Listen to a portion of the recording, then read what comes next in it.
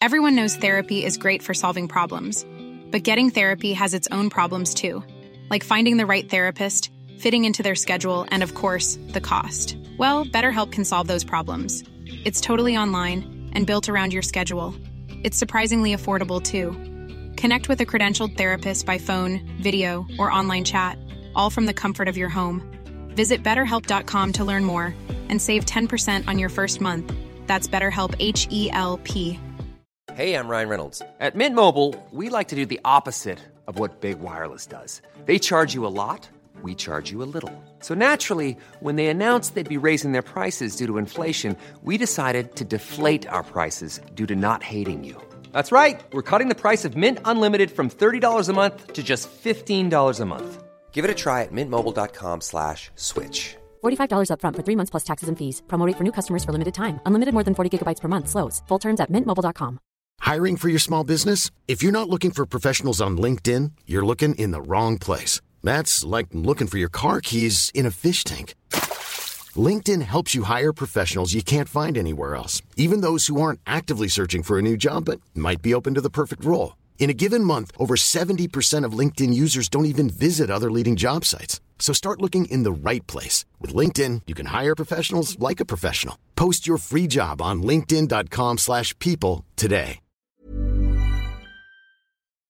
Don't you ever do this shit.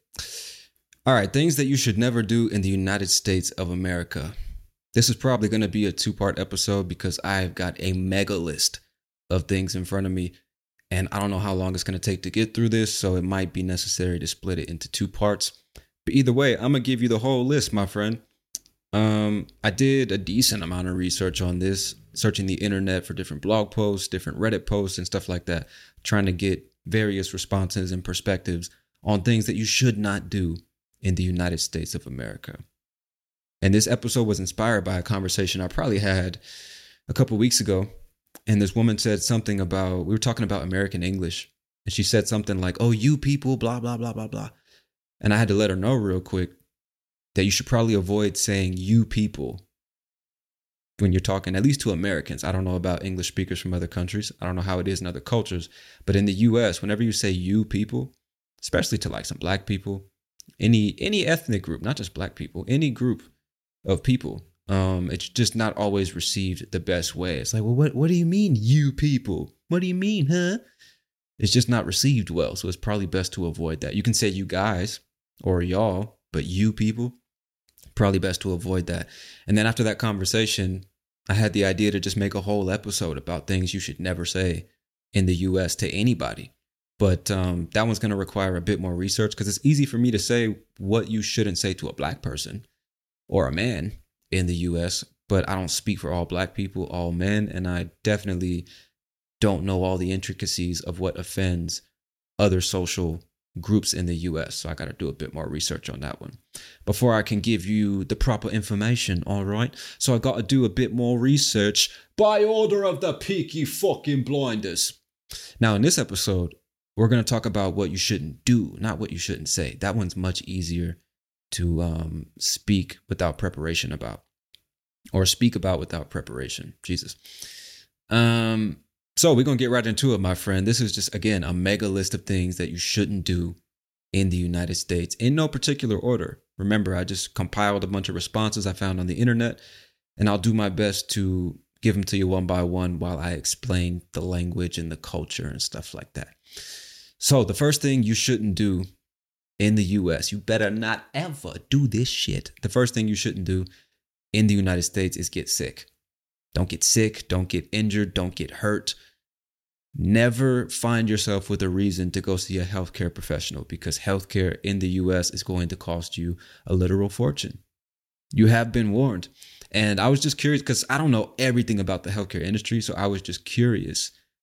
You know, I figured it'd be good. You might want to know some details like how much does it cost to go to a doctor or a dentist or a hospital. So I did a quick little search on the internet and quickly got lost in a bunch of different conflicting information. So I just asked ChatGPT for a summary. And this is what it told me. It says the cost of a hospital visit in the US can vary widely based on numerous factors, including the type and complexity of the services provided, geographic location, the special hospital, Jesus, the specific hospital, whether the patient has insurance, the type of insurance, and more.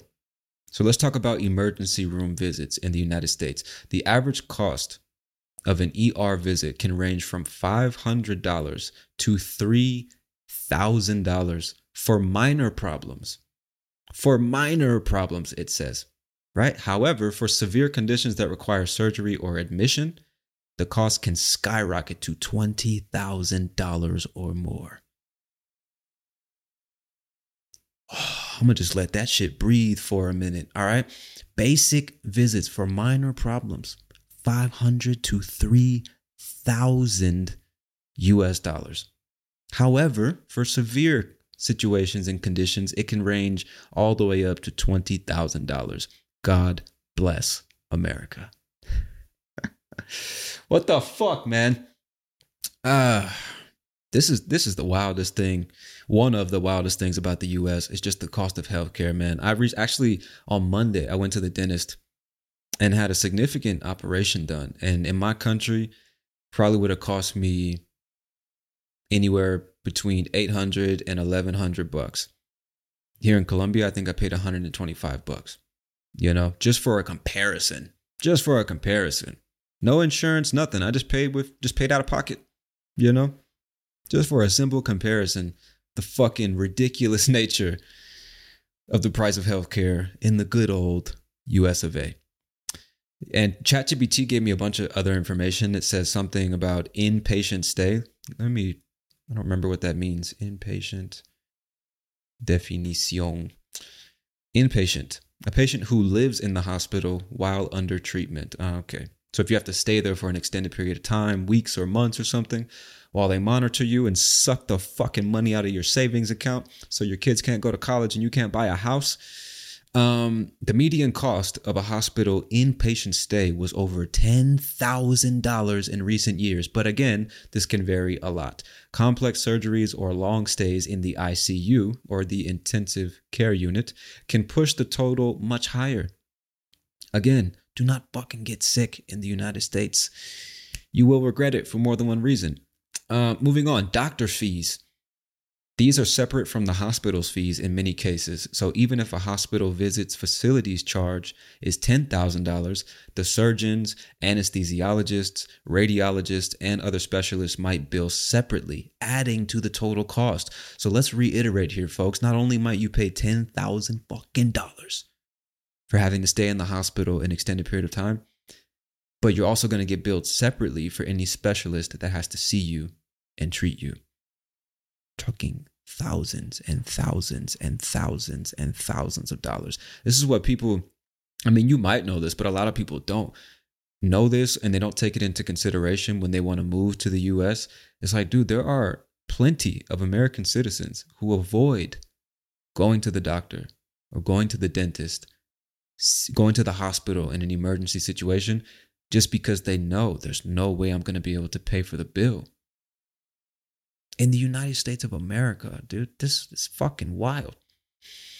Anyway, moving on. Outpatient procedures. Okay, so we know inpatient. What's an outpatient? Give me a second, y'all. We're learning together here. Outpatient, a patient who attends a hospital for treatment without staying there overnight. Okay. So inpatient means you're going to stay there overnight. Outpatient means you go, you get treated, and you leave. So outpatient procedures. Costs for these can be lower than inpatient procedures, but still vary widely depending on the procedure.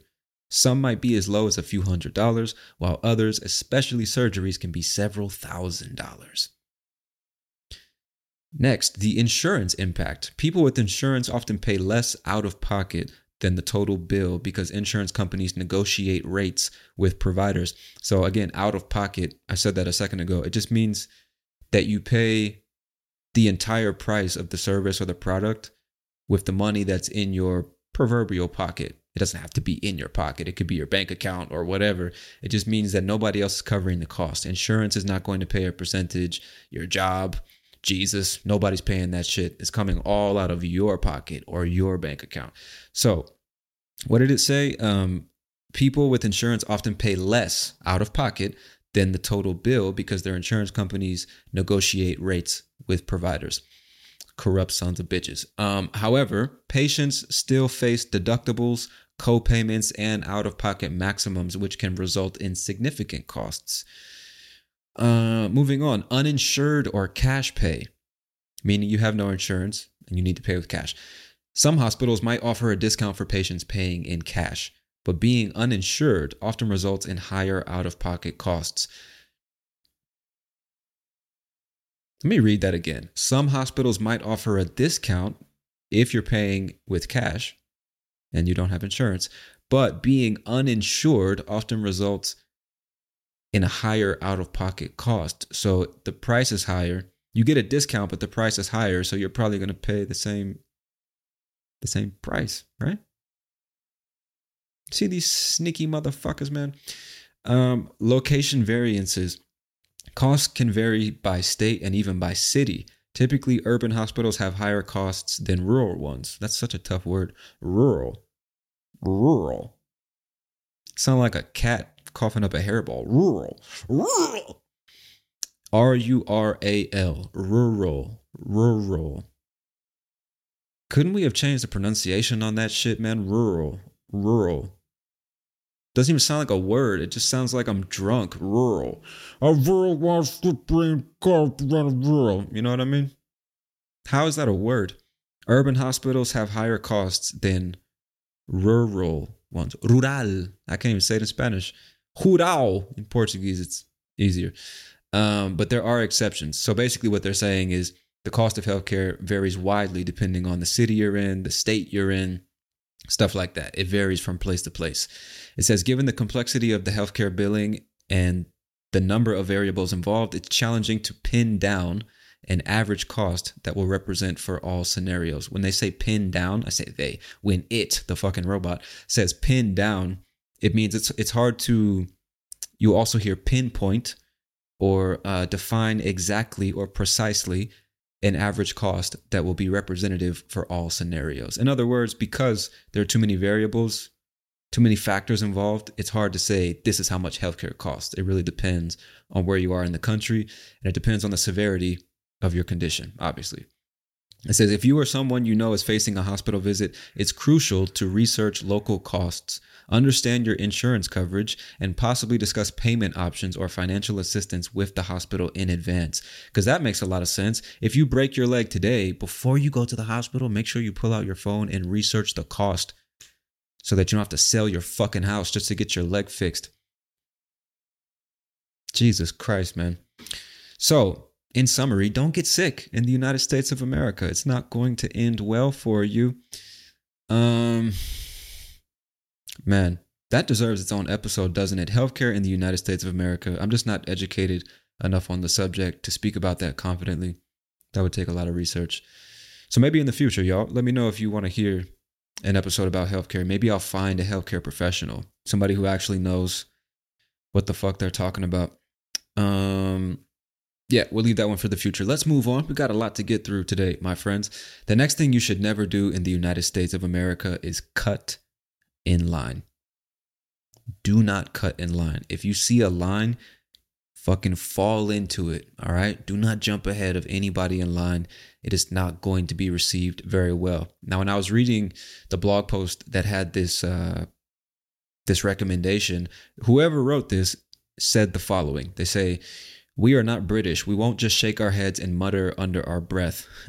Americans will absolutely start a fight over line cutting." That's actually true in some cases. It will become a whole big thing. People will film it on their phones and boom, there you are all over the internet getting beat up because you couldn't just wait your turn in line for a few minutes. I'm going to say I have to agree with that one. I don't know about the British thing. I don't know how British people react to line cutting. What this person is suggesting that the British would handle it like passively aggressively, I guess. I don't know. I can't speak on that one.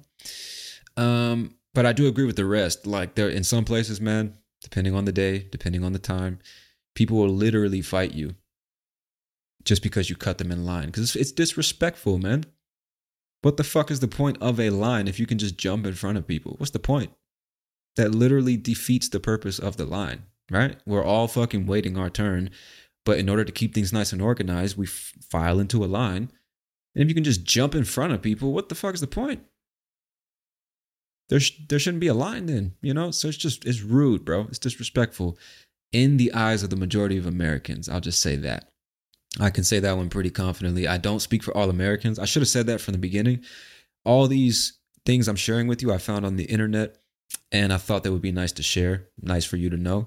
But remember, none of us, not any one of us Americans speaks for all Americans. So not only should you not take this episode too seriously, you shouldn't take anything I say on this podcast you shouldn't take anything anybody says too seriously. You know, always verify, do your own research. This is just from my perspective and some shit I found on the internet. All right. But let's move on. Don't cut in line. It's not going to end well. Just wait your fucking turn. Okay. Even if you see other people doing it, that's not the green light for you to then go do that shit. Don't cut in line. Wait your fucking turn. Show some respect. All right. Moving on. I like this one. The next one says the word cunt, C-U-N-T. I fucking like that word. The word cunt is a lot more offensive in the US and Canada than it is in other English-speaking nations like Australia, for example. Do not use it casually. Now, I got two things to say about this one. The first one is I will agree, generally speaking, the word cunt in the United States is very offensive to many people. Now, just so you know, the word cunt means it means vagina, really. It's referring to a woman's genitals.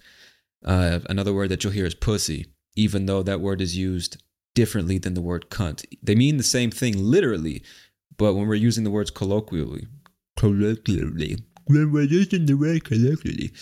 using the words colloquially, they have different meanings. If you call somebody a pussy, it's not the same thing as calling them a cunt. That's what I'm trying to say. But it does technically mean vagina. And the weird thing I find about this, the second thing I wanted to say is, although a lot of people will find it offensive, actually, before I get to the second thing, a lot of people find it offensive. And this word is usually in the United States used with women. It's a very offensive thing to say to a woman. It's a derogatory term. The same way the word bitch is probably not going to be received very well by most women. You want to be careful with that one. So cunt is in that same category. And I'm sure a lot of people would say that cunt is even stronger than bitch. It's just a lot of people think it's a very ugly word, even though the male equivalent of that word would be dick, right? Or asshole. The same way you would call a man a dick.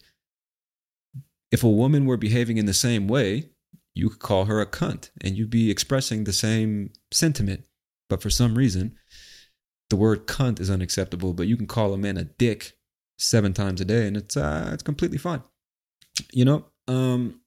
So yeah, you gotta be careful with that one. But at least now you have some sense of what it means. And now that I think about it, that was the second thing I was going to say, is that even though some people find that word very offensive, especially when being used with a woman, it's like totally fine to call a man a dick when it's essentially the same thing. You call a woman a cunt and a man a dick for the same reasons, if you ask me. But one, for some reason, is socially acceptable and the other one is not. And I don't know if this is true, but it's my understanding that like in Australia, they use the word much more casually. Like, oh, he's a sick cunt. That's a crazy cunt. And they usually use the word with men. And I don't really know what they mean by that exactly. You would have to ask an Australian. I'm not certified to speak on that one. But yeah, in the US, it's a pretty strong word. Even though you'll hear a lot of guys use it. I mean, guys call guys cunts. The same way you call a guy a bitch or a pussy or a dick. You know, we use very strong language with each other. We degrade each other, but usually out of love, right? At least with your friends. The asshole in traffic cutting you off, you just call him a fucking cunt because he's actually being a cunt. But anyway, just be careful with that word, especially if you listen to me and you admire the way I speak and you want to talk like me in English. Be very careful, man, because I speak with much stronger language than the average American that you'll probably be exposed to. That's just my perception. So you got to be careful imitating natives without truly understanding how their speech is perceived to other natives. Now, you obviously don't have to care how your speech is perceived. I'm just reminding you to be careful when it comes to imitating everything you hear without having a true understanding of what you're saying. All right. So yeah, I can't say most people, for a lot of people, the word cunt is quite offensive. Generally speaking, it's offensive to women. Guys use it, and I can't speak for other guys, but to me, it's funny. I like the word. So you do what you want with that one. All right, let's move on. The next one says, do not trespass. That whole trespassers will be shot thing is not a joke. All right, so under that, the text that was under this recommendation, it says, do not walk onto somebody's property without permission or at least without knowing the owner. It's cool in many places around the world to be able to go wandering through the countryside, but it's not cool in the US. You might end up getting arrested or physically harmed or fucking shot. You got to be careful with that one, man, especially in the South, because people's property is just that. It's not yours, it's theirs. So you got to be careful just like walking into people's yards or fucking if it says private property, don't enter unless you have business there. All right. And the comment about the whole trespassers will be shot thing is not a joke. What this person is saying is sometimes you'll be walking through certain neighborhoods and you'll see a sign on the person's door or the person's fence. It says no trespassing or trespassers will be shot. And I can't say whether or not people have the legal right to shoot you just because you're on their property. I don't think they do. But if it's in a situation where you're perceived to be a threat, depending on the situation, it would be arguable that person had the right to shoot you. You certainly don't have the right to be on their property, right? So just don't. And let me give you the dictionary definition of trespass. Hang on. Trespass. It sounds French, doesn't it? Trespass, to enter someone's land or property without permission. Yeah, don't do that shit. Don't do that shit. If you hear somebody say, hey, you might want to get the fuck off my property there, son. And then you hear it, just fucking walk away fast. All right, moving on. The next one. This one I'm sure a lot of people are familiar with. It says the price marked on the shelf does not include taxes. What you see is not what you pay. Meaning, if you go to a store in the United States of America, pretty much any store except maybe like a thrift store where you can buy used products, shirts, electronics and shit like that. Any store, generally speaking, if you take a product off the shelf, you're going to see one price on that shelf. Let's call it $19.75. When you go to the cash register to check out, you're going to see a different price for that same product. They're going to scan the item and then the computer is going to add tax onto whatever the initial price was, and that becomes the price that you pay. And a lot of people have that question, like, why the fuck do you put two different prices? Or why am I seeing two different prices? If I go to the shelf and it says $19.99, I should pay $19.99. It's so confusing. How do I know how much tax I'm going to pay after I gather all these items and take them to the register? And the thing is, you really don't, man. It's just like a really cultural thing as Americans, generally speaking. We just kind of do the math in our heads. We just kind of guesstimate how much tax is going to be added onto it based on the price of the item. So if I know if it costs like $6.50, I'll probably pay, I don't know, like $6.90 something, maybe $7 and change. You just kind of mentally add that little buffer because you know they're going to add tax to whatever price you're seeing. And it depends on the state. I actually did a little research on this one. And it says, according to calculator.net, I don't know how reliable this is. It says in the United States, sales tax at the federal level does not exist. At the state level, including the District of Columbia, Puerto Rico, and Guam, all states except 5 do not have statewide sales tax. These are Alaska, Delaware, Montana, New Hampshire, and Oregon. States that, okay, I'm not reading all that shit. It's like 3 fucking paragraphs. What I wanted to share with you was the fact that it depends on the state. In some states, you pay more tax on these items. In other states, you pay less tax. So, for example, in California, tax is 7.25%. So if you buy a candy bar, whatever price you see, add 7.25% to that, and that's what you're going to pay. In Georgia, it's 4%. In Kentucky, it's 6%. Mississippi, 7%. So it's between 4 and 8%, generally speaking, in taxes that you're going to pay on most products. Not all of them, but most products. So yeah, just don't assume that what you see is what you pay, because it's almost always not. You know what I mean? So there you go. All right, moving on. Respect the drinking age. 21 is the legal drinking age in the United States, technically, right? They say, what does it say here? Don't try to convince? What? Don't try to reason with or convince the bartender that the drinking age is 18 in your country. It's not that they're being difficult just to be difficult. Their jobs and possibly the liquor license of the establishment could be revoked for something as small as this. And in plain English, basically what they're saying is, if you go to a bar or a club, you're 19, you're 20 or whatever, don't try to explain to the bartender, but back in my country, you can drink at 18, right? Because that bartender's probably going to be like, okay, but we're not in your country. Here it's 21. And just by selling you this alcohol, I could lose my job. This bar could lose its liquor license, meaning it could lose its legal right to sell liquor. You know, it's against the law.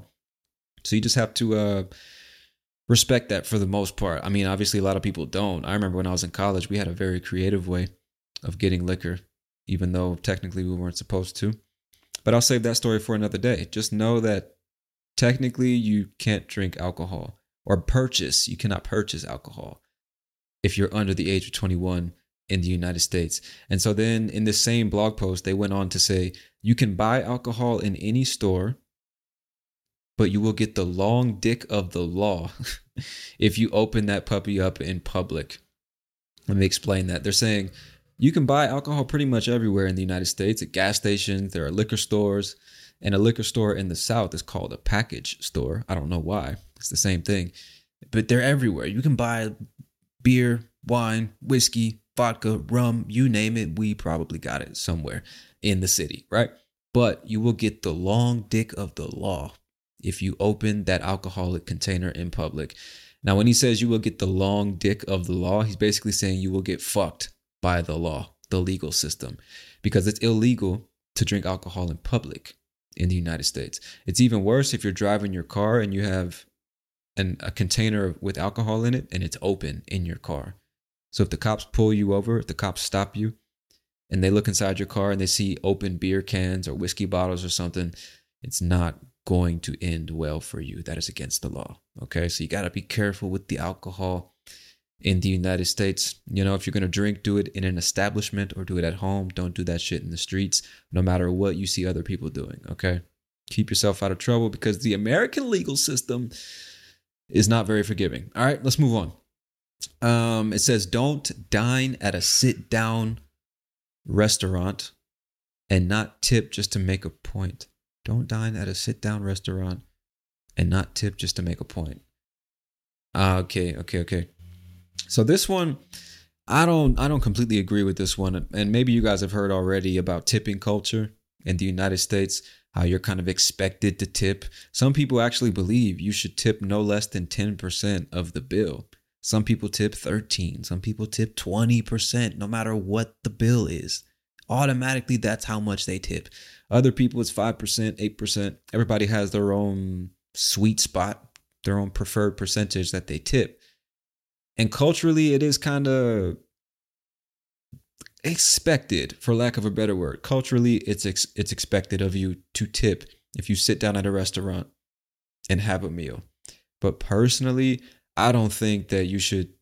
I'm not going to say it that way. Personally, I don't tip just because it's expected of me. I tip if the service is good and I have nothing to complain about. My experience was great. I tip, for the great service. I appreciate that. Here's a few extra dollars. You know what I'm saying? Thank you. But I don't think it should be obligatory. And what you'll hear a lot of people argue is like, well, these waiters and waitresses, they're getting paid minimum wage, sometimes less than minimum wage, and they can't survive without those tips. And although I understand that, I've been a waiter before. I've worked in restaurants. I've lived off of tip money before, delivering pizzas and shit. I get it, man. I don't disagree with that statement. However, I also don't think it's the customer's responsibility to compensate for the fact that their employer is not paying them enough. The employer should just pay them more so they don't have to survive off of fucking tips. No, Anyway, tipping, I mean, you do what you want. You don't have to tip, but don't be surprised if you get a dirty look or the next time you go back to the restaurant, they're not the happiest to see you. I'm not saying that's going to happen. I'm just saying socially, you are expected to tip, but I don't tip just because. I tip because the service was good. And I know the difference that $3 or $5 or $10 extra could make for the person who just gave me that great service. You know what I mean? So if you're living in the US right now, because I know a lot of people listening right now actually live in the US, and if you are at the age where you want to work a service job like that, I would say if you have a car, man, deliver pizzas. You will get ridiculous tip money, bro. I remember when I was in college, I delivered pizzas pretty much the entire time I was in school. And there was a point very early into my pizza delivering career. Early into my career, I was making literally the same amount in tips that I was making my formal paycheck. So it was like I had 2 paychecks just because I was getting so much fucking tip money. And I lived in a college town too. Multiple universities, people were always buying pizzas, tipping $3, $5, $10, a couple times $50, a couple times $100 tip just because they were feeling good and I showed up at the right time. I probably came with the right vibe, you know, I'm smiling, wave, hey, let's party, hell yeah, man, give me a shot, man, give me a motherfucking shot, shit, you know, got a $100 tip more than once, man, more than once. So if you're trying to make some extra money in the US and you got a car, you're probably going to fuck your car up putting all those miles on it and everything, but shit, a little quick cash to put in the stash, you know what I'm saying? But yeah, just be conscious of tipping culture in the US. It's not obligatory if you ask me, but it's socially expected. You can tip however much you want. If you ask me, $3 is a respectable tip, you know, from each person, let's say. But even if it's 3 or 4 of you and you leave $3, like, you're not obligated to leave that money. So that's a respectable tip if you ask me. $3 is like, cool, appreciate the service. Here you go. $5, great. $10, shit, man, that's a fucking excellent tip if you ask me. Anything over that, and you are just feeling fucking generous today, you got money to waste, or you just want to bless somebody real quick, I don't know. But yeah, between $3 and $7 is more than respectable if you ask me. I guess if you're going to some high class restaurants or some shit like that, some 5-star, what's a 5-star restaurant? I don't know, fucking Roof Chris, you know, and you get your filet mignon and all that shit, maybe you'll be expected to tip more. But dude, I just paid $600 for an ounce of steak. Fuck off, bro. I'm not tipping you extra. Talk to your employers, you know? Anyway, moving on. Sticking with the topic of restaurants, this next recommendation says, do not sit around for hours in a restaurant after eating because the wait staff will get fussy. Now, fussy kind of means irritable. That's basically what it means. Let me just double check with a dictionary definition. Fussy, fastidious about one's needs or requirements, hard to please. Okay, what does fastidious mean? Fastidious, very attentive to and concerned about accuracy and detail. Okay. I don't know if that's the best definition in this context. Fussy in this context to me is more like irritable. You know, because I'll say, like, if the baby is fussy, it means that the baby's very irritable. So it's crying, it's cranky, it needs lots of attention, or I've given it milk, I've burped it, I put the baby on my chest and tried to rock it to sleep, nothing's working. The baby's just very irritable today. Or if the dogs are fussy, you know, especially those tiny little dogs, those ankle biters, that they're really fussy today. They're just really snappy. Just, you know, that's fucking fussy. So they're saying if this is an important point to make, I think. Not point, but an important recommendation, because I know in some cultures you'll go out to eat and you take the whole family Sunday afternoon. We're going to fucking feast tonight. Corinthians won. We're taking the family out to fucking celebrate. You know what I'm saying? So you guys go out to the restaurant, you order lots of food, you're having a good time, you're drinking, you're eating and shit, talking with the fam, enjoying the Sunday. You finish your food, and then you sit around just talking and enjoying each other's company for the next hour, for the next 2 hours in the restaurant, as opposed to getting up, going back to your homes and enjoying each other there. That in the US is not really a cultural norm.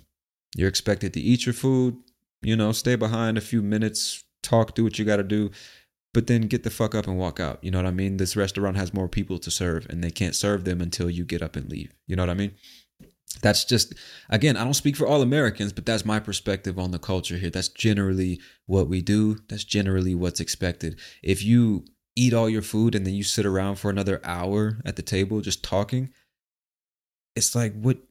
Do y'all not have houses to go to or what? This is not a place where you just hang out, dog. This is a business. And like I just said, if you're occupying these tables, that means we can't serve more customers. We're losing money. All right. So you might come from a culture where it's like, well, I'm the customer and I'm supporting this establishment. I paid good money to sit in these chairs and eat this steak and fries.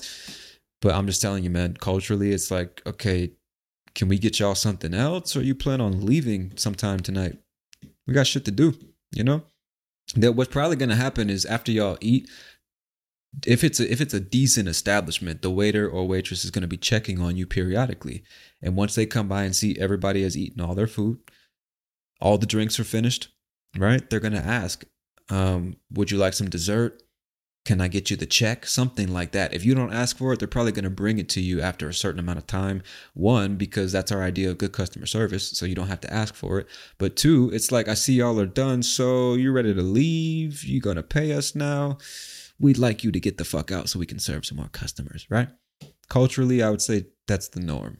So you can do what you want. Just know that if you're getting weird looks, if all the staff in the establishment are standing in the corner looking at y'all and they don't look like they're happy, they're probably waiting on y'all to get the fuck out. Just so you know. All right, let's move on. The next one, sticking with the theme of restaurants. This person says that restaurants and stores will take your cards. It says, I know it's weird. You'll lose sight of your card. If you don't want that to happen, have cash prepared. I don't know exactly what they meant by this, but the way I interpreted this one is when you're at a restaurant, especially one where you sit down and have a meal and everything, if you're paying with card, you don't walk up to generally speaking, most places that I've been, you don't walk up to the register and pay, even though places like that do exist. What happens most of the time is the waiter's going to come over and say, here's your bill. And if you're paying with card, you put your card in the little, it's kind of like a folder that they give you with the bill inside. You put your card in that, you hand them the folder. They walk back to the register, swipe your card, then they bring you back the receipt, and then you sign and take your card back. That's generally what happens. So I don't know, but I think they're referring to that. You might be confused when they take your credit card and disappear, but all they're doing is swiping your card to accept the payment. So you don't have to get up and pay. They're going to do that for you, I don't know how it works in your country, but that might be strange for you at first if you ever come to the US and sit down at a restaurant. But don't be confused. It happens. You know what I mean? Although I did, a couple of times I remember them taking my card or somebody who was at the table, whoever was paying. I'm like, what's stopping them from just copying your credit card information and then buying a bunch of shit on Amazon? Even if they get caught, it's like they already bought the products, So, your bank might reimburse you for that money for the unauthorized charge, but they still got their fucking products, And then they don't even do it on their computer. They just go to the library or something like that. Use the free internet there. And just buy a whole bunch of shit with your card. Isn't it funny, like 20 years ago, when the internet was first becoming a thing, people refused to put credit card information into a website. It's like, who's going to have my data? Somebody's going to steal my information and drain my bank account. And now, like, you just do it. You don't even think about it. You put your card into all types of apps and websites. You don't even think twice about it. Google saves your credit card information. So instead of entering it again and again and again, you just click purchase. Why do we trust Google with that type of information? Anyway, moving on. The last thing about restaurants. This one's actually pretty important as well. This person says, do not slurp when you eat. And just in case you don't know, to slurp is what happens when you're drinking something and you make that sound. Actually, I got a bottle right here. Hang on. I will show you sonically what slurping is. Hang on a second.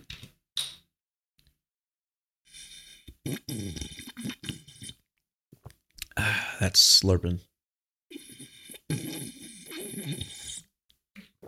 You know, when you're drinking something and you're making unnecessary fucking noise while you're doing it, that's slurping.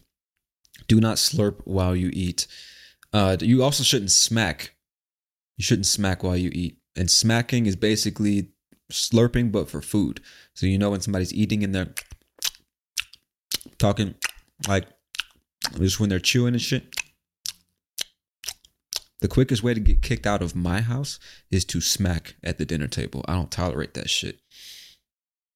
It's fucking annoying. It's just like, what are you like? What are you doing, bro? You don't need to do that. Chew with your fucking mouth closed. You know what I mean?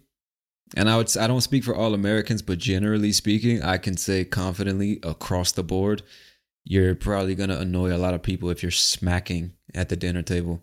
If you're smacking when you eat or chewing gum and shit like that. It's like, what the fuck are you? What the fuck, bro? Chew with your mouth closed. Not everybody does it. There are a lot of Americans that smack. You know, it depends on how you were raised. It's a cultural thing, right? Again, I don't speak for all Americans, but generally speaking, man, don't fucking smack your food, dog. That shit is so annoying. Don't slurp. Don't smack. Be as quiet as possible when you ingest food and consume liquids. All right? Just my recommendation. Now, I do respect the fact that in other cultures, it's totally normal, right? In some cultures, it's actually seen as rude, or it's a bad sign if you're silent while you're eating or drinking. I know in some countries, when you're drinking soup from the bowl or eating noodles or something like that, if you're slurping, that means it's good. That's a positive thing. If you're silent, it means you don't really like the food. It's not that good, you know? But that's the reason for this episode. It's just a difference of culture, and you don't have to like it or participate in the cultural norm. You just need to be aware of it. That's the whole point of the episode. So again, if you can avoid it, then don't slurp or smack. That shit's annoying. It's a very easy way to get people not to like you or invite you to the next dinner, you know? I can't stand Tommy's always fucking smacking. This motherfucker's always smacking when he's eating his food, dog. No, we are not inviting him to lunch. I'm not trying to hear this motherfucker smack for 45 minutes. I'm going to end up smacking him, you know? Chew with your fucking mouth closed. All right, let's move on. This one says, do not call a black man boy in the United States. I don't speak for all black people, but I will say, man, if it's not 100%, 99.9999999% of black men would agree with this one. Do not call a black man boy in the United States of America. And there's a reason for this. And it has everything to do with the history of the United States of America. Because back when slavery was a thing, or illegal slavery was a thing, white slave owners and white people in positions of authority would refer to black men as boy as a way to degrade them and dehumanize them and infantilize them, basically saying you are not a man. You are not respectable like a man is. You are less than a man. You're just a little boy. You're not to be taken seriously. You're infantile. You're stupid. You're just not on the same level as a man. You're just a little boy, you know? And even after slavery was abolished, legal slavery was abolished, it kind of continued, and it just became a very easy way for racist white people to degrade black people, particularly black men. So even today, even if you don't mean it in that way, just said at the wrong time in the wrong way for any reason, if you're referring to a black man as boy, it's probably not going to be received well. They'll probably say something like, "Who the fuck you calling boy?" They probably won't be that aggressive initially, but they'll probably say, "What do you mean, boy? What you mean by that? Are you calling me boy?" You know, I'm sure a lot of guys would respond in that way. And you might think it's weird because especially in the black community, it's normal if I say, this my boy right here. That's my boy. It means that's my friend. That's my partner. That's my homie. That's my boy. When it's said that way, there's nothing wrong with it. But if you're talking to a guy and you say, what'd you say, boy? What did you say, boy? I can't do a Southern accent very good. What'd you say, boy? You know where you at, boy? Better get from around here, boy. I can't do it. I was trying to imitate like a stereotypical Southern accent. I don't know why. I can't do it. But anyway, if you say it like that, who are you talking to, boy? Shut up, boy. You know, you cute little boy. Anything like that is not going to be taken very well. It's seen as disrespectful. So if you can avoid it, just don't call black men boy. And again, the next bonus episode of the podcast most likely going to be about shit you shouldn't say in the United States. So we'll go deeper into that one in the next one of the next bonus episodes. I can't remember which one's next. But anyway, yeah, just don't do it. And this should go without saying. Don't use the word nigga either, bro. I know you hear me use that word sometimes. I try my best not to use that word on this podcast because, you know, culturally, I'm sure that it's just, you just don't use it around everybody. You know what I mean? It's hard to explain that. It's really hard to explain that. I just don't use it around everybody. And I'm sure it might be alienating to people who are not from this country or people who are not black from this. Really, anybody who's not a black person from this country, it might be alienating if I'm constantly using the word nigga, you know, because you're like, well, is he calling me nigga? Can I say it too? Is it okay? Is it just, because I'm sure you have some sense of what the word means, or at least the cultural weight that the word has. And I prefer not to use it around certain people. But sometimes it's just the way I talk, you know what I mean? So sometimes it comes out on the podcast. And so what I'm saying is, just because you hear me say it doesn't mean that you should say it. Even if you're black, if you're not from the US, if you say it naturally, then people might, you know, they might not look twice because you look like a black American. But I'd say if you don't really know what that word means, if you didn't grow up in the US, just don't. There's no reason for you to use that word. All right. Any racial slur, not just ones for black people, but anything that's, you know, derogatory in a racial way, you gotta be really careful with that shit. I know that rappers make it seem cool, sound sexy and fucking vogue and risque, you know, fucking exotic and shit like that, but just don't. It's my recommendation to you, because even in 2023, you can still get the shit slapped out of you for saying nigga to the wrong person. Just take my word on that one. All right, let's move on. This next tip, it says, do not take selfies at memorials honoring the dead. You might hear that and be like, who the fuck would do something like that? But I have actually heard recently of people that will go to like the World Trade Center Memorial. 9/11 is actually coming up pretty soon. And I'm sure you have some idea of 9/11 when the planes were flown directly into the Twin Towers in New York City. Countless people died. It was just a horrific day. And I guess they built some kind of memorial where the towers used to be. And maybe there were people taking like selfies looking like they were happy and excited to be there. And just to people, it doesn't look great if you're smiling and happy standing in front of a memorial honoring people that died in some kind of terrorist attack. It rubs people the wrong way, especially people from New York City. Do not, if I were you, I wouldn't even mention 9/11 to somebody from New York City. Don't joke about it. If you can avoid, there's no reason to bring it up unless you're just curious and you want to know something from their perspective, maybe. I don't know. But it's a touchy topic, man. It's a sensitive one. It was 2001. It was 22 years ago. And even still, it's a touchy topic for some people. So if you can, just avoid it. I've also heard about people going to like Auschwitz and taking selfies and shit like that for Instagram. And look where I'm at. This is where they used to torture the Jews. And like Instagramming that shit. And a lot of people just don't take it very well. So this person's saying don't take selfies in front of like grave sites and memorials honoring dead people. Why somebody would do something like that, I don't know. I'm not judging. I'm just saying for your safety, just avoid it. All right. Not saying that you're going to get attacked if you do it, but you're probably going to look like a fucking douche, you know? You're going to look like a dick or a cunt doing shit like that, all right? All right, let's move on. Never, they put in capital letters, never pass an unloading school bus. I have to agree with this one. Let me read the caption. It says, when those stop signs flap out, you've got to wait until those little crotch goblins. Crotch goblins. You got to wait until those little crotch goblins get off the bus until you even think of moving again. Whether it's hitting a pedestrian child, getting a nasty ticket, or just the absolute looks of disgust you'll get, it won't be worth it. So just in case that's not clear to you, what this person's referring to is school buses in the United States. I'm sure you've seen in movies or TV series, maybe those big yellow school buses. They look like fucking Twinkies. What happens is when they're driving through the neighborhood, dropping off the kids or picking up the kids, doesn't matter.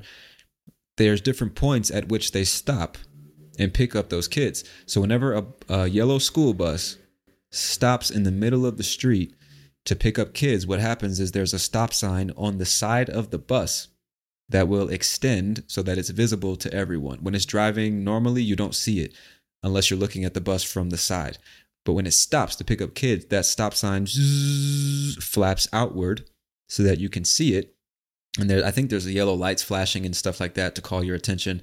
And you are required by law to stop the car and let whoever's getting on or off the bus get on or off the bus, or let them cross the street. You cannot move again until the stop sign retracts and you can't see it anymore. And then the bus proceeds and then you can proceed. Do not move your car or your bike until the stop sign has been retracted, okay? Just don't do it. Like they said here in the caption, you run the risk of hitting a fucking kid or an adult, anybody, crossing the street that you just can't see, coming from behind the bus or some shit like that. And you can definitely get a ticket for this kind of thing. And even if you don't, like the person said in this caption, you'll just be looked at socially like a fucking asshole. Like, what the fuck is wrong with you? You could have hit a kid trying to cross the street, because it has happened.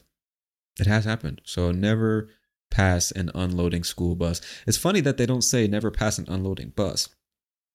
Just don't hit the kids, apparently. If it's a city bus and you got somewhere to be, fuck it. Run the risk. If they get run over, fuck them, right?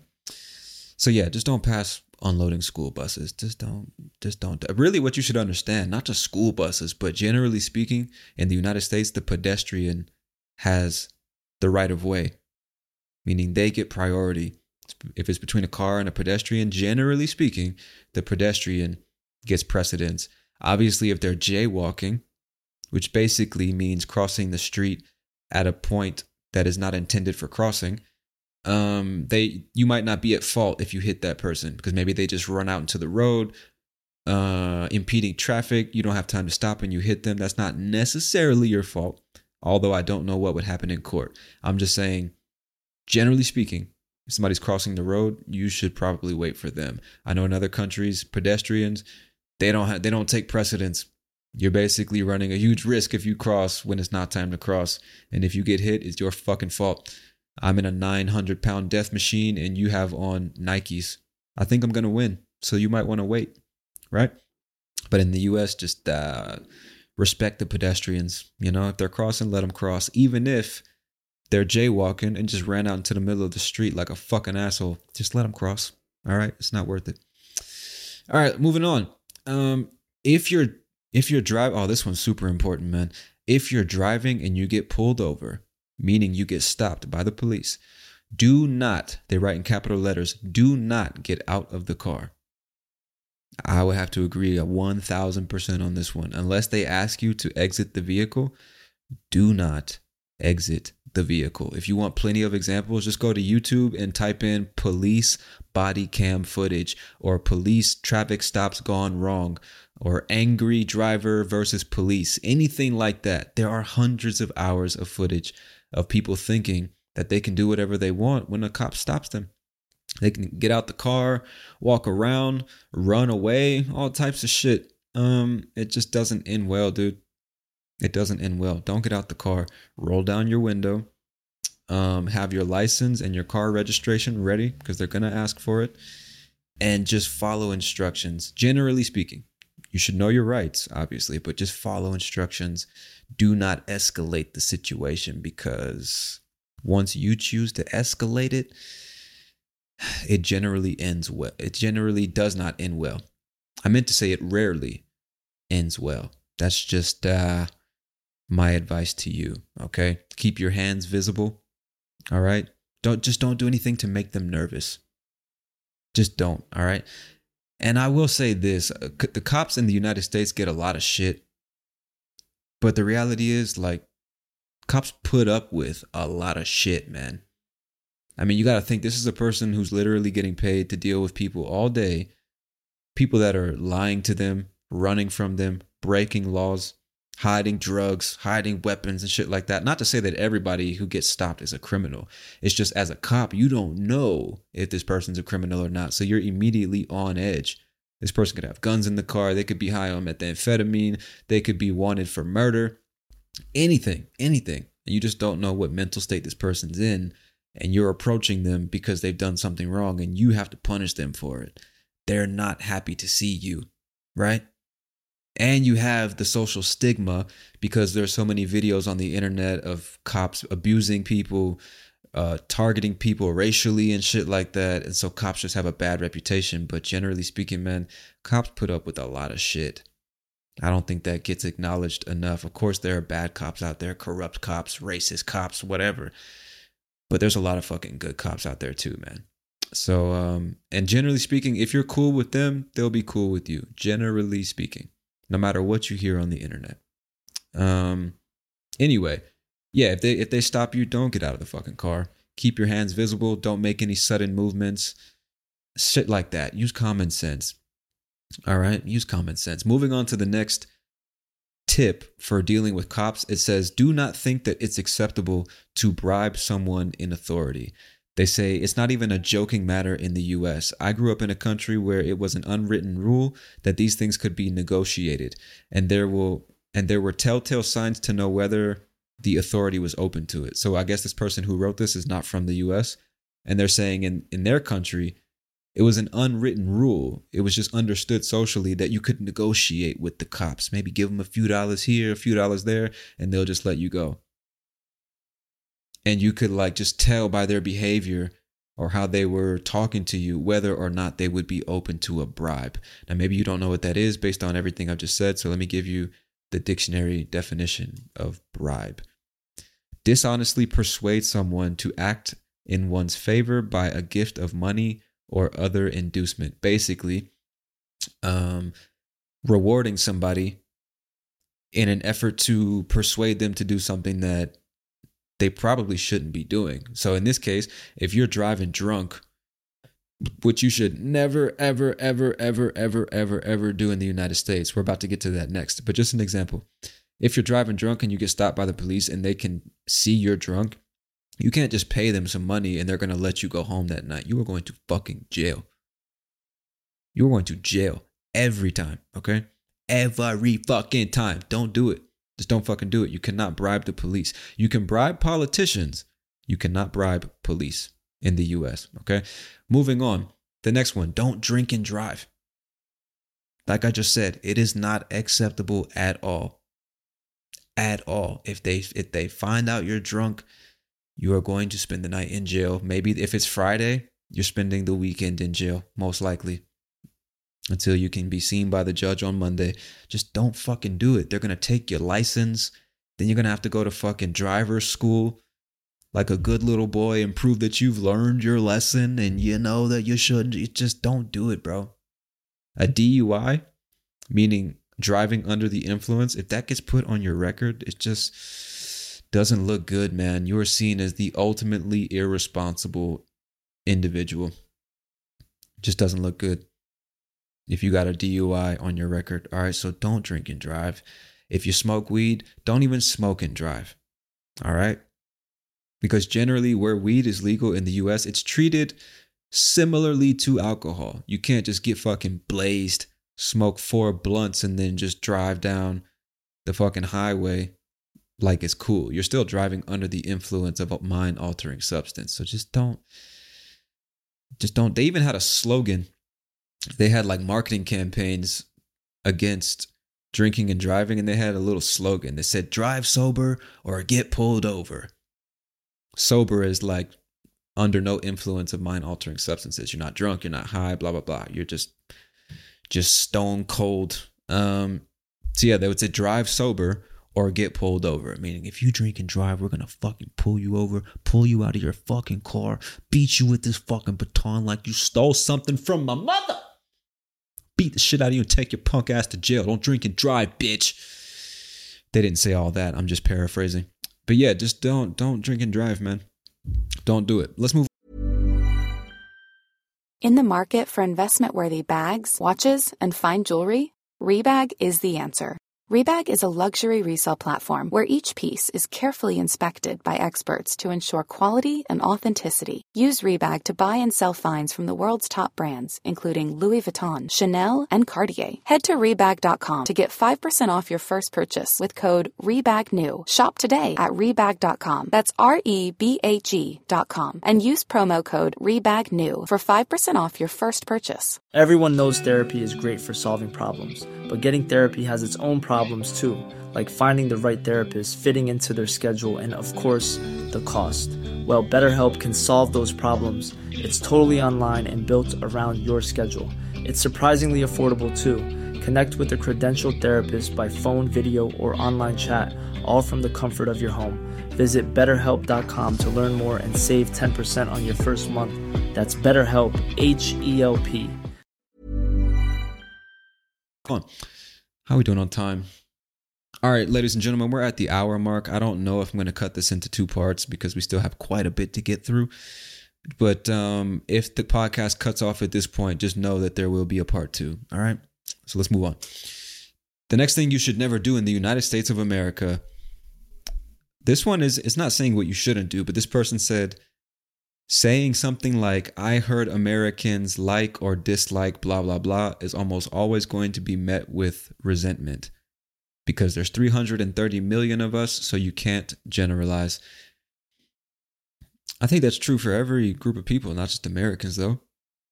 We generalize because we're lazy and it's easier to do that mentally, you know? And you feel like you know what you're talking about. Oh, you Americans, do you Americans love your guns? Or you Americans are always shooting up public places. You're fucking crazy. You Americans are racist. You Americans are greedy. You Americans are all capitalists destroying the world. You Americans don't know anything about what happens outside of your country. You Americans don't speak any other language than English. You fucking Americans. Right? Obviously, if you say that, you might cause some debates, some arguments. You might leave a bad impression on somebody because obviously you shouldn't generalize about any group of people. But we do it understandably because it's just easier for the mind to make general statements because then you don't have to be specific with your speech. You don't have to explain yourself or prove that you know what you're talking about or make a valid point. You can just make blanket statements and it sounds like you know what you're talking about and you feel good about it when you say it, right?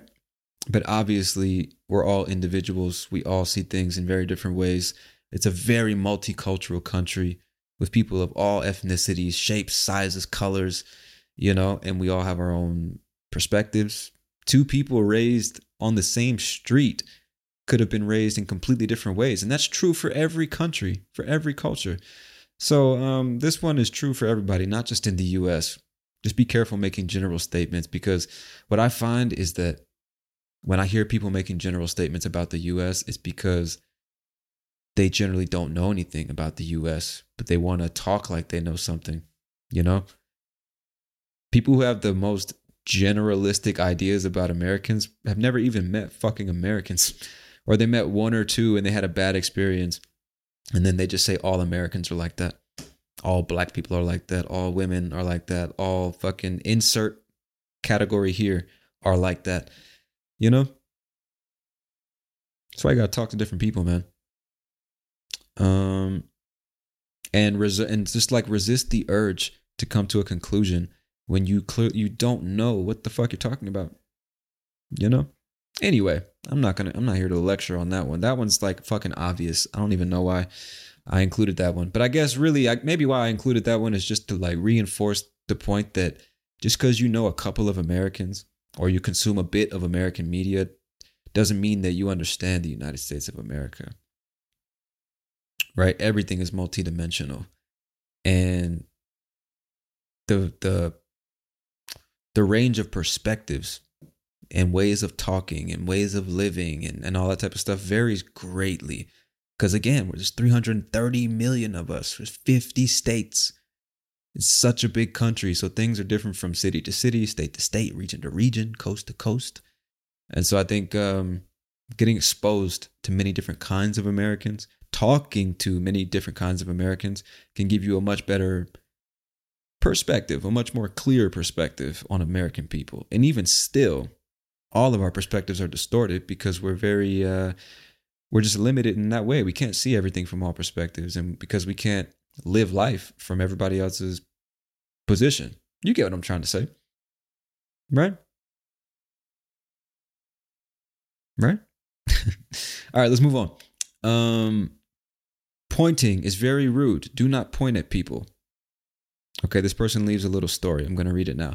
My one friend from Thailand would always point to people when speaking about them. It was just very uncomfortable, and I didn't realize it was part of the social structure here until she was doing it everywhere. Don't point at complete strangers and talk about them. You may end up starting a fight.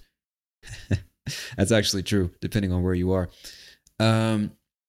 Yeah, pointing at people in the US generally is considered a very rude thing. And like this person said, depending on where you are in the situation, you could start a fight or at least a problem, you know? So what the fuck you pointing at? You pointing at me? You got a problem? You got a problem, nigga? Yeah, just don't point at people. If you need to like specify somebody across the room, you know, do a little quick nodding motion or just say, do you see that person over there? And then mention what they're wearing or what they look like or something like that. Don't point. It's just seen as rude. All right. And so this person actually, they wrote more. It says, don't point at complete strangers and talk about them. You may end up starting a fight. The American South, while known probably for being the most racist, is very, very big into politeness and manners. All right, I got to say two things about that. First of all, it is true, generally speaking, people in the South of the United States or the Southern United States are very polite and respectful people, generally speaking. And I do agree with what this person is saying. They have a reputation for being the most racist. That's where all the viral TikTok and YouTube videos come from about racist people, the racist white people, the conservatives who voted for Donald Trump, and he's going to drain the swamp, y'all. All right, get your shotguns and your motherfucking, I don't know what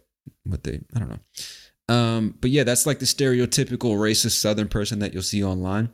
Don't let media distort your perception, because the majority of people in the South are not like that, bro. Black, white, brown, yellow, it doesn't fuck red. It doesn't matter, bro. People of all colors in the South are generally respectful of other people. You respect me, I respect you. You fucking mind your business and I'll mind mine. Generally speaking, that's Southern people. And they care a lot about having good manners, treating people with respect, saying please and thank you. Yes, ma'am. No, ma'am. Yes, sir. No, sir. Shit like that is still very prevalent in the South of the United States. And I just think that whole thing about the South being known for being racist is fucking bullshit, dude. It's bullshit. I'm really tired of hearing that shit, because you'll find more racism in fucking Boston, Massachusetts than you'll find. I can't say that confidently. I've never been to Boston. Just from what I've heard about people who have been to Boston, people I've met from Boston, you'll probably experience more racism there today than you'll experience in Atlanta, Georgia, or Jackson, Mississippi. You know what I mean? That's a general statement and there's nothing to back it. So that's just my perspective. Don't take that as the truth.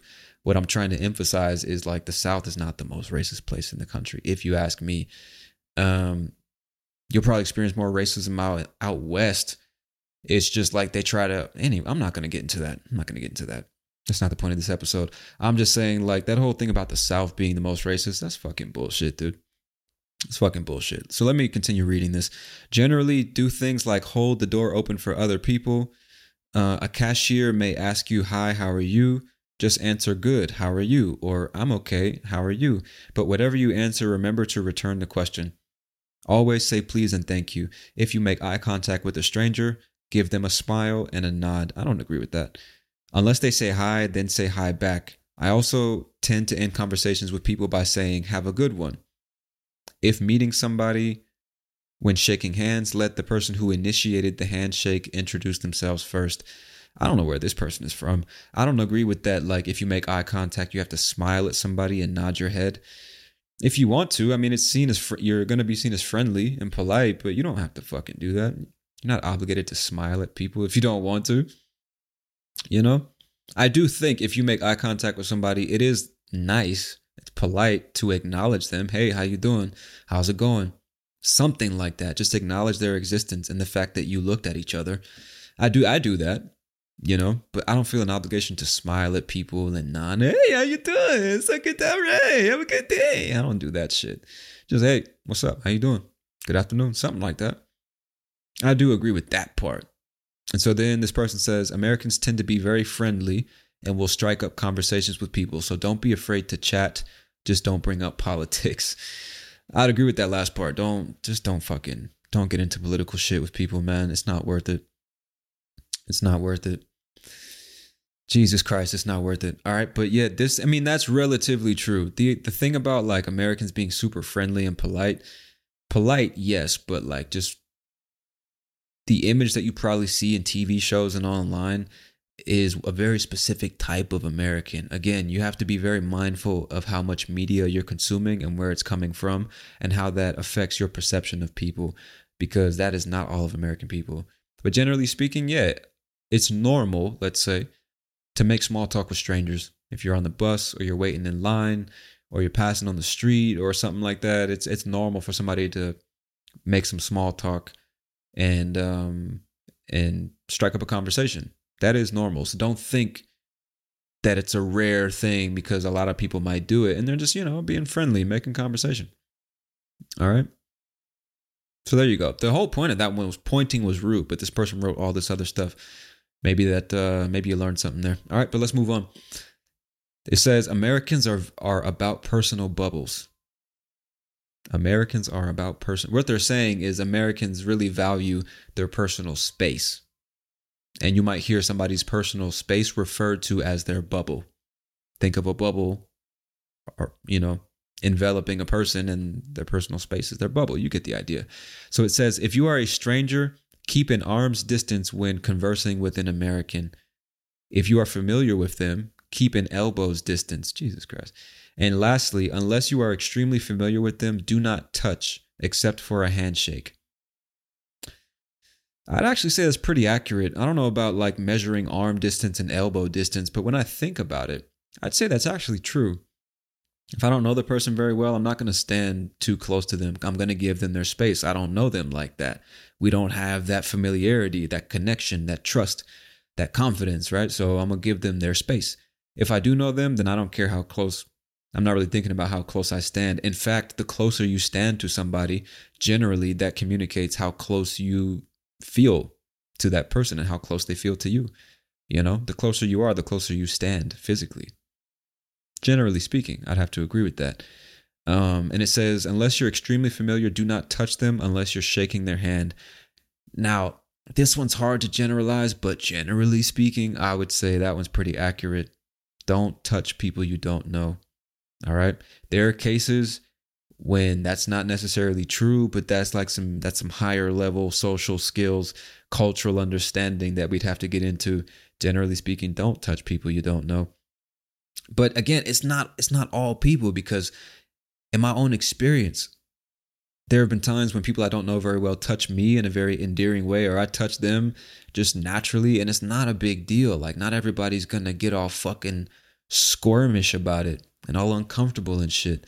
But a lot of people, yeah, it's like, what the fuck? Don't touch. I don't know you, bro. I don't know where the fuck your hands have been. Which is still true for people you know. You don't know where their hands have been, but for some reason, if you know them, who gives a fuck where your hands? Isn't that funny? Like, you don't know where your girlfriend's lips have been, but just because she's your girlfriend, it's fine. But some strange woman on the street tries to kiss you, get the fuck away from me. I don't know. Or the fuck your lips have been, you know? So proximity matters, folks. That's the moral of the story. Americans really care about their personal space. Don't get too close. Don't be afraid to get close and be like measuring the distance between y'all. But just be aware of the fact that most Americans value their personal space. And if you enter their personal space, they might have a problem with it. All right? All right, moving on. This is a continuation. A different person says, don't touch people you don't personally know. Handshakes are just fine, but do not hug or kiss, and be careful of your limbs when on a crowded bus or train. I guess it means like don't bump people with your elbows and shit like that. Try to give people space. And then this person says, don't assume we like to hug all the time. That's definitely not true for all of them. I like hugging. I have no problem. I'm a hugger. So if you want to hug, fucking go for it. Just know that a lot of Americans might not be comfortable with that. So they do have a point. Don't assume that we like to hug all the time. Do so only if you know the person well or you know the person is okay with it. I'd say that's solid advice. If you see us take a lean back or step back, it's a hint or a clue or an indication that you're a bit too close. Distance around, oh, Jesus Christ. They say distance around 0.75 to 1 meters is pretty decent if you're in a line or a queue. I don't know if I can agree with that one.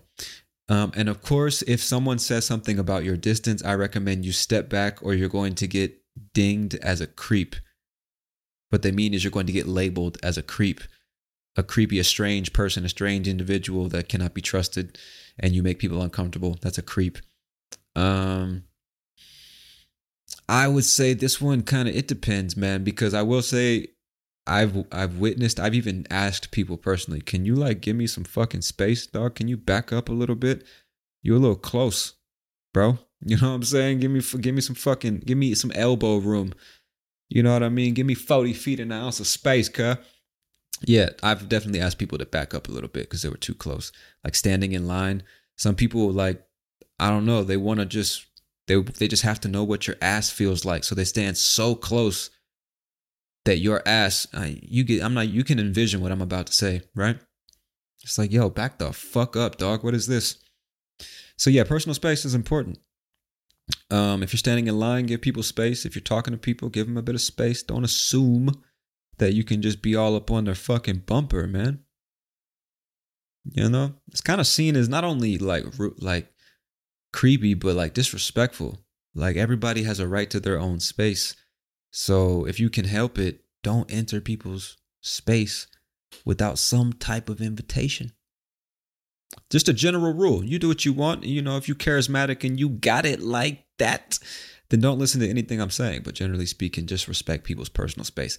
And then the next tip following this one, they said, respect people's personal space. Don't touch people if you don't know them well. And that goes double for braids, dreadlocks, and spikes. So when they say that goes double for blah, blah, blah, they're saying take the level of seriousness that I'm at right now and double it. So they said, don't touch people unless you know them.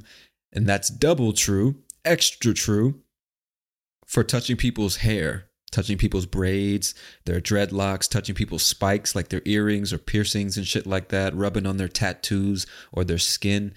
Do not do this shit in the United States of America. All right? I guess that's normal in some places. You can just put your hands on strangers, especially like this one makes me think particularly of black people in and outside of the United States. Like even when black people travel to a place where there's not many black people, or maybe these local people have never seen a black person before in front of them, and they see the dreadlocks, they see the braids, they see the curly hair, they see the afros, and they're like, oh, I just gotta touch it. For some fucking reason, people just have to touch it. I wonder what it feels like, you know? I've even read stories of black people that have traveled to the other side of the world where there's really no black people. And like little kids will want to touch their skin to see if the brown comes off of their skin. You know? And of course, like a lot of people will be offended by that. I understand, generally speaking, it's just curiosity, especially if it's kids. It's just curiosity.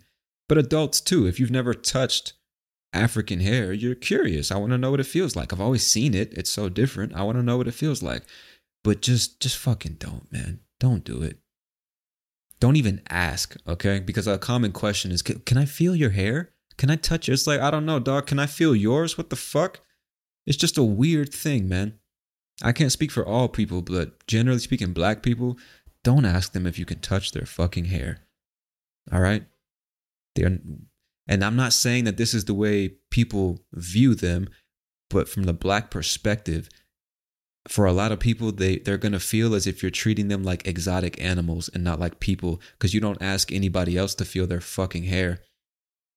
And if you approach somebody and just start running your fingers through somebody's hair, bro, nah, man, you're just crossing the line. You've not only entered their personal space, but you are now touching their most sacred possession, their own bodies. You know what I mean? It's a violation, dog. It's a fucking violation. Don't do it. Don't do it. Don't do it. Especially if it's a man. You might get the shit slapped out of you. Just don't do it, dude. Don't fucking do it. If you're really close to the person and y'all have that confidence, you have a secure relationship, and you feel that level of intimacy with that person, then go for it. You know, it's like, I know, and you can even say something like, I know that this is controversial. I know I don't want you to take this the wrong way. I know I shouldn't ask this. But I'm just really curious to know what your hair feels like. I've never felt African hair before, you know, so I don't want you to take this the wrong way, but would you mind if I touched it? I'm just curious to know what it feels like. Even that might not be received well, but if somebody said it like that to me, I would have, you know, depending on our relationship, go for it. You know, I understand. I'm much more understanding than the average person, I think, or I like to think. So if we have that level of confidence, and I know you're genuinely just curious, like, okay, touch it, man. Yeah. But if I don't know you just, no, bro. No. I'm sure you get the point. I'm not trying to give you like a fucking lecture here, but just that one's really important, dude. Do not touch people you don't know, and because that's considered an intimate way of touching somebody. Running your fingers through their hair, dude. I know that's normal in other places, but we're not really touchy like that. You know? We're not. All right, let me move on. I'm probably going to be repetitive at this point. So, next piece on the list, next piece of advice, things you shouldn't do in the U.S. We Americans love foreigners, and we will pepper you with questions. Isn't it funny how they said a minute ago, like, don't generalize and say Americans like this and like that, and then the same person is saying, we Americans love this thing? It's kind of hypocritical, isn't it? They say, we will ask about your language, your culture, and almost really intrusive questions. Some people might even try to relate to you on some level because we Americans are taught that the United States is a melting pot, meaning many different ethnicities and cultures mixed together. The United States is a melting pot, and we all have distant relatives in other countries. For the Irish, the English, the Scottish, and German, do not be shocked or offended if an American says, oh, I'm Scottish too, or oh, I'm Irish too, or oh, I'm German too. I'd have to agree with that one. For many reasons, which I'll probably get into in future episodes, the Americans, generally speaking, we are pretty unaware of anything that happens outside the U.S. Many of us are not, but a lot of Americans are completely oblivious to anything about what happens outside the U.S. or what happened in the past, stuff like that, because we're just like brainwashed into the American media from a very young age. So that's all some people know is the USA. That's it. So when they come across a foreigner, the same way when Americans go overseas, people have perceptions of Americans, or they've heard stuff, or maybe they've never met one, and they have questions that could be misinterpreted when they're really just curious. And so what this person, I believe, is saying is you might meet an American who will ask some very ignorant questions that to you, it's like, how the fuck could you think that or say that? Just understand, a lot of times it's not malicious. They really just don't know. I, as an American overseas, get asked questions that could be interpreted as fucking ridiculous, but I know it's from a place of curiosity, or they probably saw something online that made them think that way or whatever. So, you know, you can't take it too personally. You can't take it seriously, but don't be surprised if somebody asks you, you know, you're from Brazil and they say, oh, you guys speak Spanish, right? Like, don't take that shit personally. They really just don't know. They just don't know. So take the time to educate them, my friend. Anyway, and also don't feel obligated that you have to be like some cultural ambassador. You're an individual. I guess what this person is saying is just get ready for strange questions because you might get them. Or somebody's like, you're from Ireland or Vietnam or fucking Tanzania, I don't know. And they say, oh, my ancestors are from there too. Like to impress you and try to relate to you and shit. And you probably won't give a fuck. It's like, okay, dude, I don't give a shit. They're just trying to relate to you in some kind of way. That's, I guess that's the takeaway. All right, let's move on. I like this. It's public spitting isn't usually well received. I like this one. And it's very true. I don't know what it's like in your country, but spitting, taking the saliva in your mouth and spitting in the street and shit like that, it's seen as disgusting. It's very off-putting to a lot of people. You will see it, especially from guys. It's very rare you see a woman spitting in the streets. It's like, geez, because it's a nasty thing to do, generally speaking. I've been watching a lot of Spanish series lately, and in the series Vis a Vis, which I recommend, I like that series on Netflix. I noticed that I don't know if this is all Spanish people, but I noticed in the series that is Spanish, the people, whenever they were disgusted with somebody's behavior or they wanted to demonstrate that they had zero respect for this person, they would like spit on the floor. La vergüenza de la familia eres. But we don't do that shit here in the US, dog. Spitting usually, like it says here, isn't well received. It's kind of seen as disgusting and low class and just barbaric.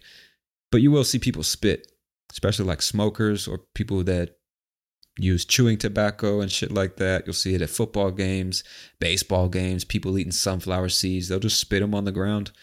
Shit like that you will see. But generally speaking, it's not socially acceptable. All right, moving on. Do not stare at women. Oh, man.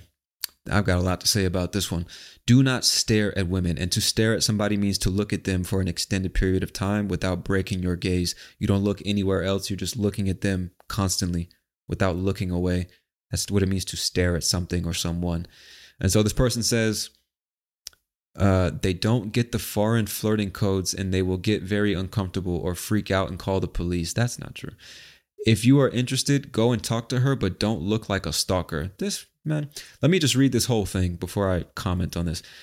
Another person commented the same thing in a different blog post. It says, staring at a woman, making women uncomfortable with staring, gawking, and flirting can invite the police. If you are interested, approaching them kindly and with courtesy is the key. If a woman is inviting you over, take it as a friendly invitation. Do not get misled with such requests by a female. Another person says, if you're a man, don't walk up to a woman and start talking to her unless she is in a group. It's fucking ridiculous. It says, or if you're in a bar or a club or another place, that kind of thing is another place where that kind of thing is expected. Another person says, speaking as a woman who did customer service, American culture is already politely friendly. American culture is already politely friendly by default. And in customer service, we are expected to remain exceptionally so. So what she's saying is American culture is already relatively polite.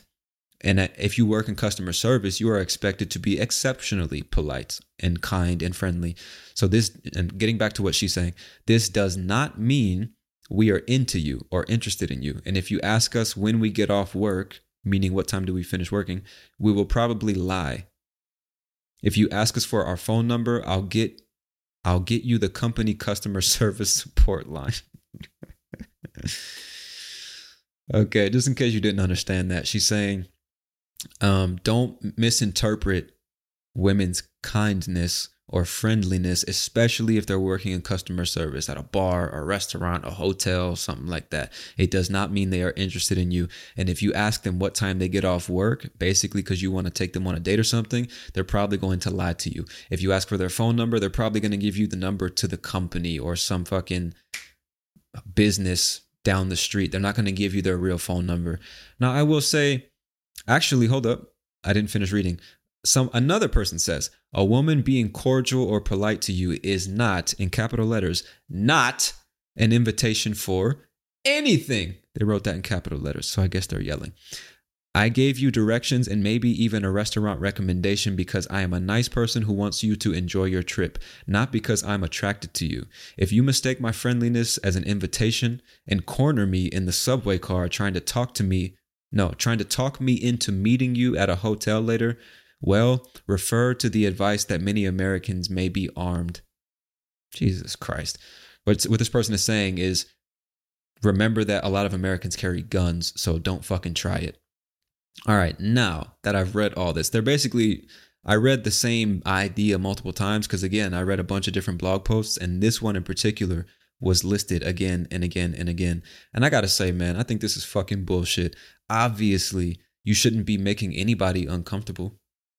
Not just women, but anybody. And the idea that you shouldn't look at or talk to or approach women is fucking retarded, if you ask me, because at the end of the day, bruh, women are fine with it as long as they're attracted to you. Approaching women and asking them for their number and trying to be enchanting and flirt with them, it's only seen as weird and unacceptable if she's not attracted to you. Then it's creepy. Then you shouldn't do it. Then it's unacceptable and misogynistic. But if she's interested in you, bro, there's no problem with this. So I think there's a bit of a inconsistency in this bit of advice, because it's totally fine under the right circumstances. And as a man, you have no way of knowing if she's interested until you go talk to her. So obviously you shouldn't just be staring at people, whether it's a man, a woman, or a fucking child. That in the US is seen as rude. It makes people uncomfortable. Why the fuck are you staring at me? You got a problem? That's generally how people react. But the idea that you shouldn't talk to or approach women you don't know is fucking bullshit. I can't agree with that piece of advice, man. Like, what are you supposed to do? Just not talk to women? Period.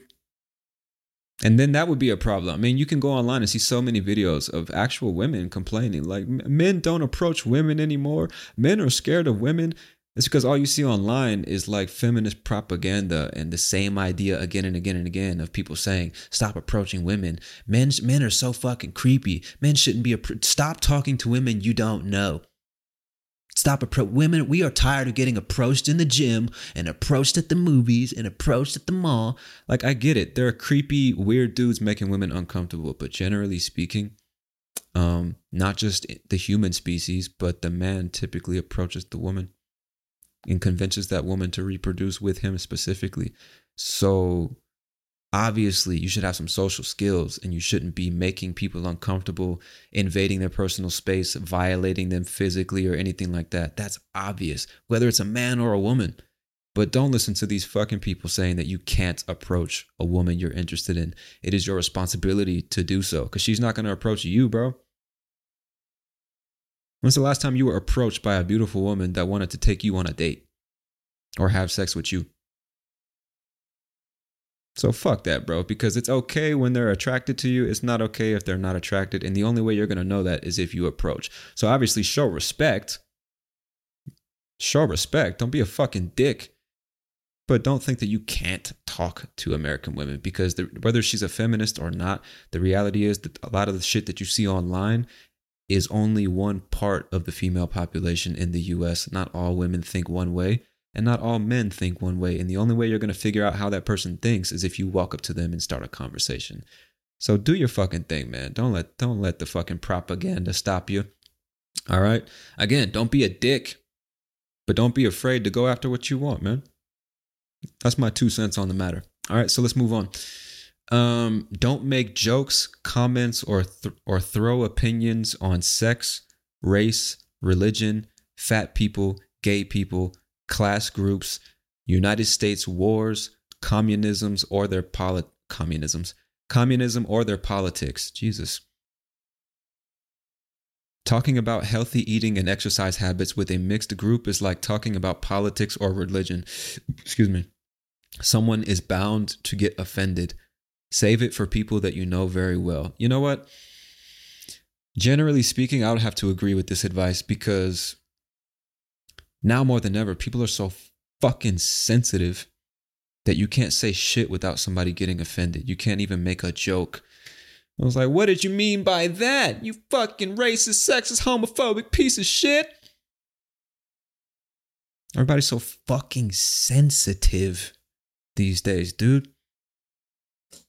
Jesus fucking Christ. So although I don't really respect it, I will agree with the piece of advice that you should probably avoid jokes about gender or race or religion or fat people or gay people or social class or anything related to a war that the US is involved in, anything related to communism or politics. You should probably avoid those things if you don't know the person well, because man, in every country, not just the US, people get very volatile about those things. And, you know, it's like culturally normal now to get offended by every fucking thing.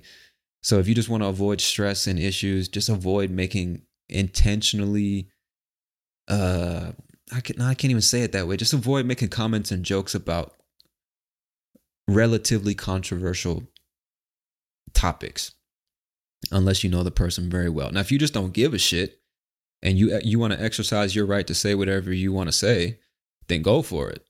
I'm not telling you what to say or not to say, but I do think it's a valid recommendation that you try to avoid certain topics like that, because people get really fucking sensitive and it's just not going to end well, man. It's not going to end well, which is unfortunate that you really that we even have people recommending that you avoid talking about certain things, because what the fuck, dog? That's what you do with children. You avoid talking about certain things with children because they don't have the mental capacity to process all of it and really comprehend what it is you're saying, see things from different perspectives. They're not educated enough. But as adults, as fucking adults, if you're incapable of hearing something you disagree with, or you're incapable of understanding that somebody made a joke about a group of people that you identify with, like, you're just an old ass child, if you ask me. It's fucking ridiculous. It's fucking ridiculous. And everybody's scared, right? Everybody's so fucking scared to say what it is they really think because they don't want to get canceled. They don't want to get labeled as homophobic or racist or transphobic or fucking fat phobic or whatever.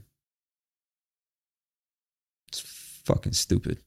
Everybody's so scared to say what they fucking think, even though we all know what we're fucking thinking. So say what you want. My recommendation, say whatever the fuck you want. Just understand you might find yourself in some complicated situations, some arguments. You might offend people, rub people the wrong way if you make jokes about those topics I just mentioned. And so then I found on a different blog post, this person says you should never mention size. And they say, in your country, fat people might be shunned and obesity is widely accepted as a health problem. In America, there's an odd duality of 1, love your image, and 2, skinny is good. That's so fucking true, bro. Isn't that ironic how like all over the world, unfortunately, because everybody's consuming American media, but definitely in the United States, there has been recently this push to like be accepting of fat people, and fat people, like we should have more fat models and fat actors and actresses. And you can't mention the fact that people are fat because that's hurtful and mean. Even though it's factual, you can't, you can't say it. You can't fucking do it. Don't mention people's fatness. You need to be accepting, right? Love your body. You're perfect the way you are, girl. 350 pounds. You don't need to lose any weight. You are perfect the way you are. 600 pounds, young man. Keep playing those video games and eating those Cheetos. Nothing wrong with that. You fat fuck. We love you. And at the very same time, there is a push and like a constant demonstration or what's the word I'm looking for? You will constantly see like bone fucking thin models, 90 pounds, not a fucking gram of fat on their bodies on the cover of fucking magazines, and actresses are paper thin, You will see like this weird duality where it's like they're still choosing the skinniest possible people to be models and actresses in the faces of companies and in advertisements and shit. And at the same time, pushing this idea that like, we should love and accept and promote being fat as well. And that just speaks to like the fucking, it just speaks to the absurd nature of human beings, not just Americans, but human beings, man. My thoughts on that one aren't organized enough for me to talk about it, so I'm just gonna move on. I'll save that for another episode. All right, next piece of advice. Never interact with strange children. I saw this on 4 different blogs, so I'm going to read it all and then make my comments. So, never interact with strange children. And then they say it says don't pull the cheeks or hug or peck a child that is not yours. It's a big no-no, meaning it's something that you shouldn't do. It's a big no-no to shower affection on someone's child without their consent. And then they put in parentheses, it's quite common in Asian countries. And the person who wrote that is from India. The next person says, do not stare or talk to children. If they talk or want to play with you, ask them where are their parents. If you just want to be nice, make sure their parents are there and fully aware you are just kidding with them and not a pedophile.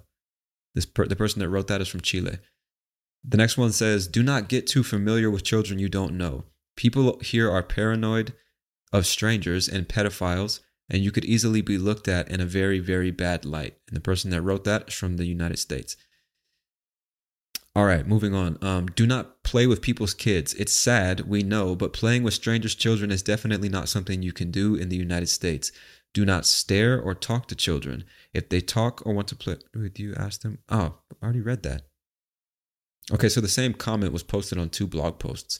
Let me move on. It says, it's a dangerous world that we live in, so people are going to be extra careful about strangers being nice to their children. All right, another post says, do not take pictures or record videos of strangers' children. I've had to warn many people coming over from Asia about this, and some have ignored me, and it has led to screaming and threats.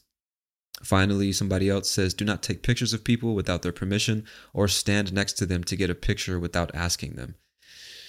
Okay, now my thoughts on all this shit.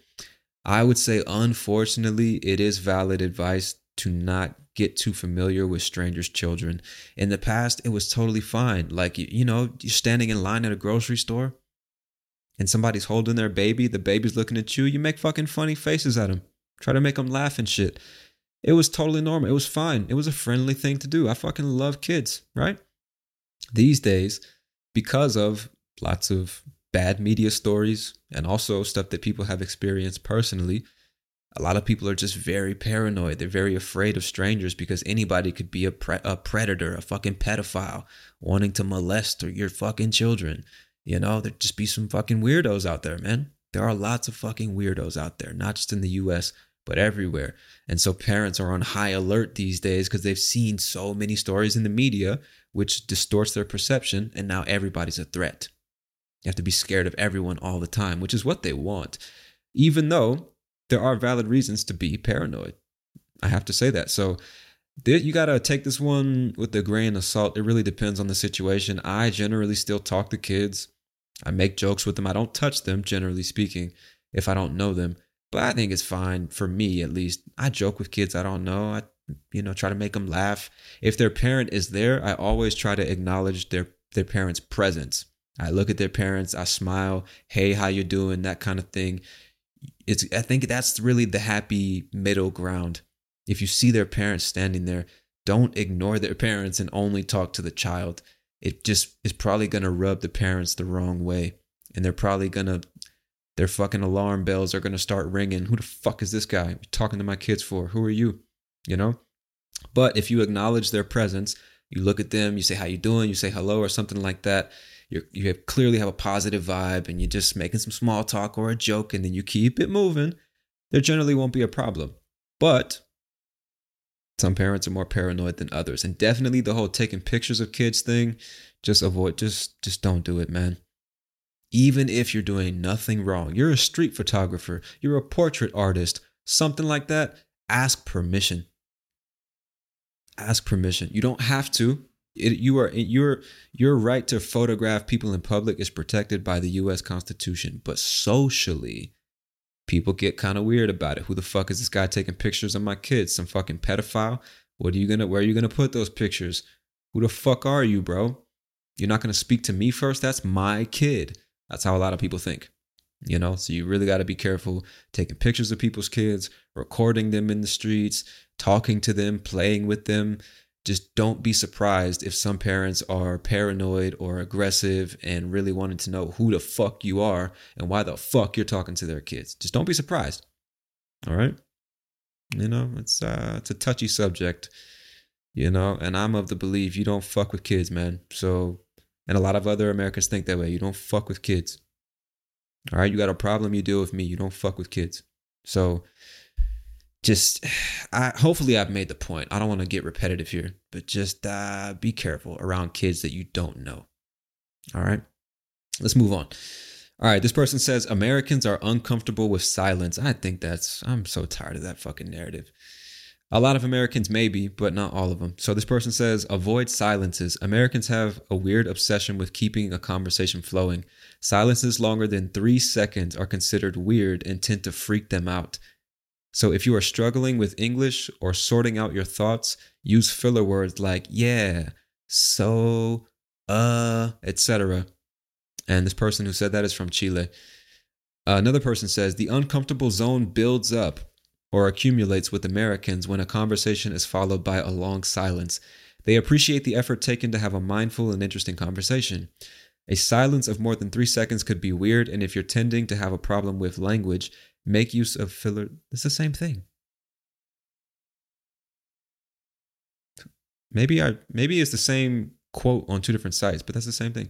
So somebody else says small talk and chit chat with strangers is common. You don't really need to engage in it most of the time, but a little smile and a nod is all it takes. All right, let me give you my 2 cents on that one. I think that's bullshit, dude. There's nothing wrong with silence. And maybe I'm saying that because I'm an introvert, but you don't have to fill every fucking second with noise just to fill it with noise. If you don't have anything to say, don't fucking say anything. It's not your responsibility to make other people comfortable in your presence, you know? So if you don't want to talk, don't fucking talk. Now understand that might make some people uncomfortable. They might think, oh, this person has a problem. They don't like me, blah, blah, blah. But you don't have control over that. You don't have to force a conversation about the fucking weather or some stupid shit like that if you don't want to. If you don't want to talk, you don't have to talk. You don't need to fill silence with, yeah, so, and, yeah, yeah, all right. You don't have to do that. You don't have to do that. A lot of Americans might, but you don't have to. I think that really depends on the person and your cultural background, because not everybody just is trying to force small talk and fill every moment of silence with words. A lot of us are totally fine with silence, man. We don't mind conversation. If you have something interesting to talk about, a lot of Americans are totally open to talking about it. But just talking for the sake of talking, you don't have to do that shit. I find it fucking annoying. You know, people just trying to fill. It's like, dude, why can't we just sit here and enjoy each other's presence? Right? Like in silence. We don't need to be talking all the time. But anyway, take that one with a grain of salt. Depends on the person. Like all of these, it depends on the person, right? All right, moving on. One thing you should never do is smoke.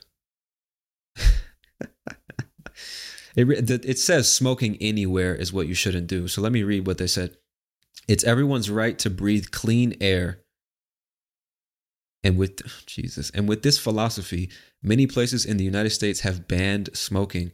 The workplaces and public places are witnessing a great initiative of being smoke-free. Another website, somebody said, don't smoke cigarettes in the U.S.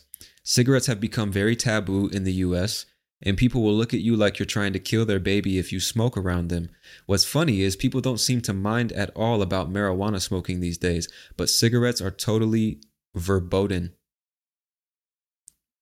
Don't you mean forbidden? Hold on, verboten? I don't know what that means. Verboten. Hold on, let me put this on the recorder. Verboten. I love how it's in a British accent. Verboten. Forbidden, especially by an authority. Okay, so what they're saying is, let me go back to cigarettes are totally forbidden. If you do smoke, make sure you find a place where you are allowed. It will vary by state, but there's usually a prescribed distance from entryways that you can smoke. Most hotels, restaurants, and indoor public spaces are smoke-free in the U.S. That is true. A lot of people do not like cigarette smokers. A lot of people find it annoying. They don't want to be around cigarette smoke. A lot of places that you'll see signs posted, no smoking here. And you definitely can't smoke inside unless it's a hotel designated for smokers. They'll give you a room designated for people that smoke. But you can't smoke in restaurants. You can't smoke any public building inside. Do not light anything on fire, period. Certainly not cigarettes. And this person's saying what's funny is that a lot of people don't mind weed smoke. I also think that depends. I know a lot of people that hate weed smoke, and other people don't mind it. I don't mind marijuana smoke, cigarette smoke, cigar smoke. I smoke, so obviously I don't mind the smell of smoke, but a lot of people do. And a lot of people probably won't like you just because you smoke cigarettes. And you can be like fined in some cases if you're smoking in a non-smoking area.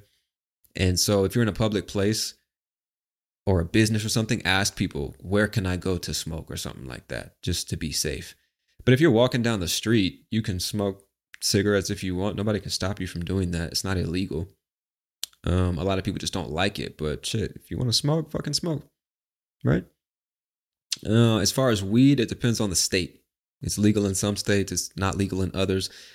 And I believe they treat weed like they treat alcohol. I don't think you can just walk down the streets smoking weed. You have to be at home or something like that. The same way you can't drink alcohol walking down the street. Now, if you go to a place like California, like San Diego, for example, man, LA and shit, you will see people at public parks walking down the street smoking fat ass blunts and joints and shit like that. You will see it, but you probably shouldn't partake in that behavior, you know?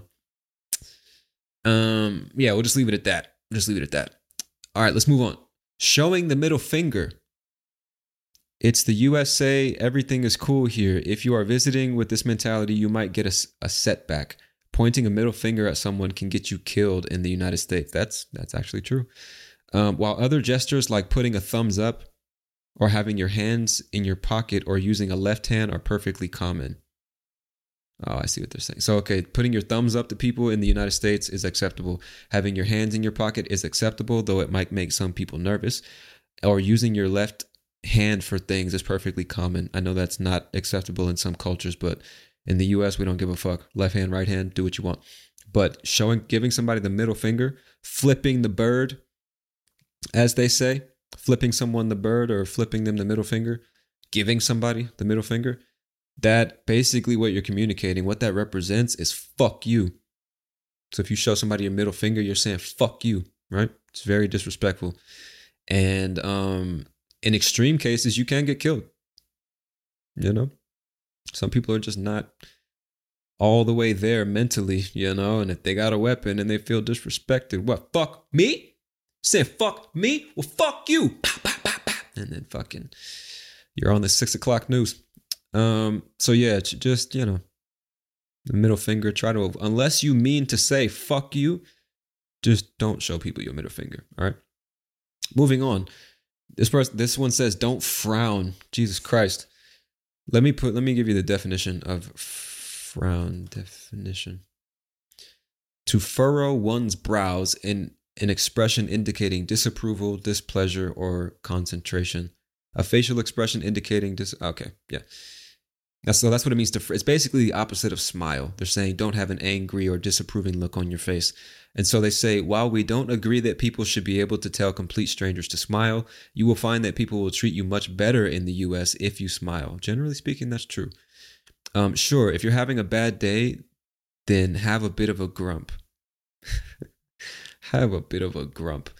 What they're saying is if you're having a bad day, then okay, you know, it's okay, it's understandable and okay if you're grumpy or cranky or irritable or just not in a good mood. But otherwise, try to make sure that you have a smile on your face. That's bullshit. I don't agree with that. Frowning is just one of those things that makes people immediately judge you before they've started talking to you, whether or not this is right or wrong. That I do agree with.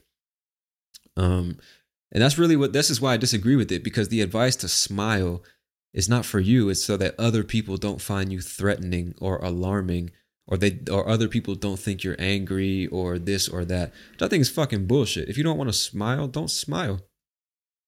And again, I'm from the US and I know socially in lots of places you are received much better if you smile, if you are friendly and outgoing, but you don't have to be if you don't want to be. Like, The way other people feel about you or treat you has nothing to do with you. So if that's not your natural way of being and you don't want to like force yourself to smile and be all friendly and hey, how you doing?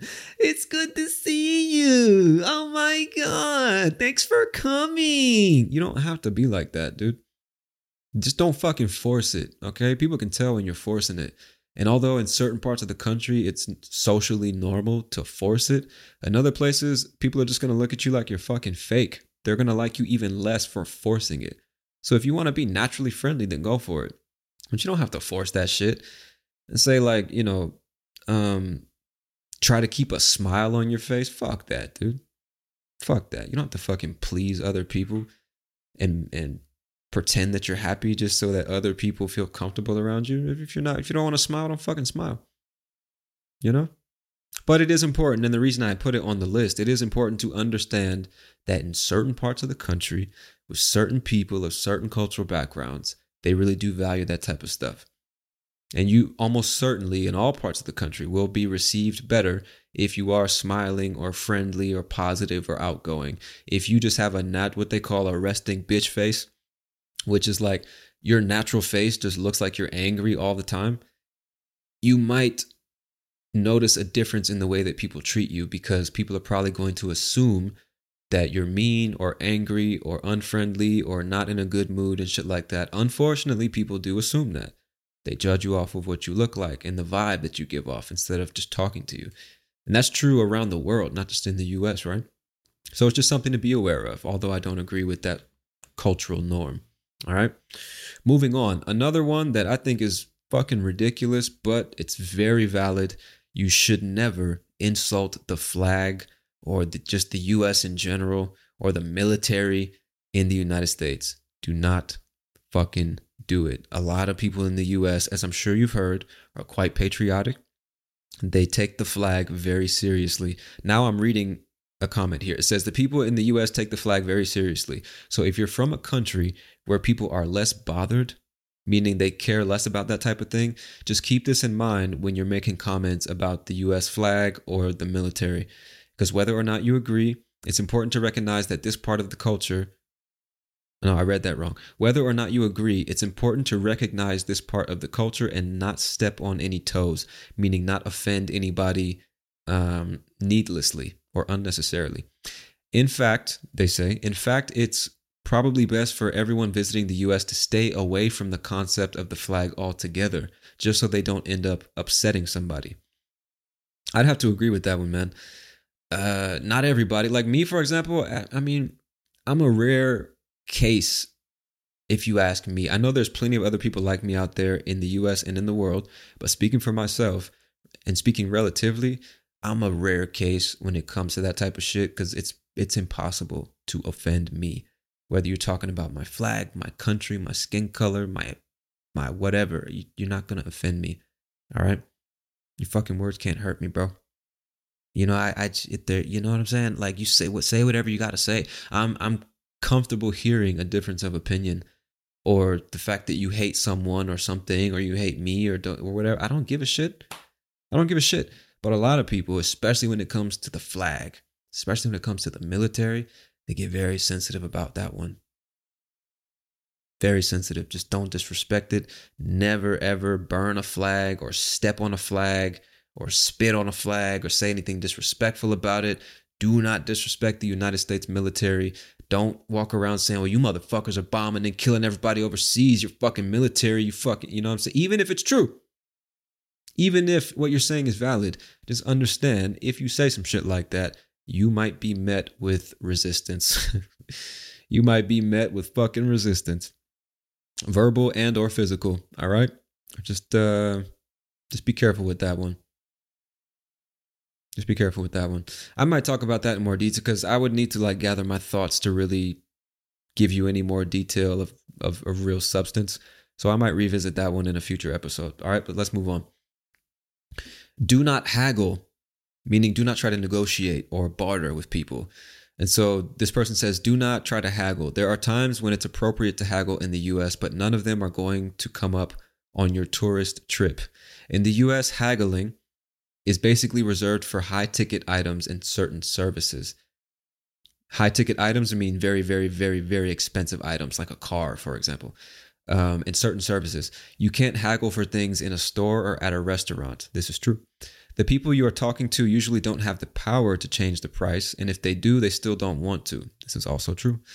The exceptions would be of the thing in the store. I think they meant if. The exceptions would be if the thing in the store is damaged. They might not reduce the price. They might just take the broken item and give you a decent one.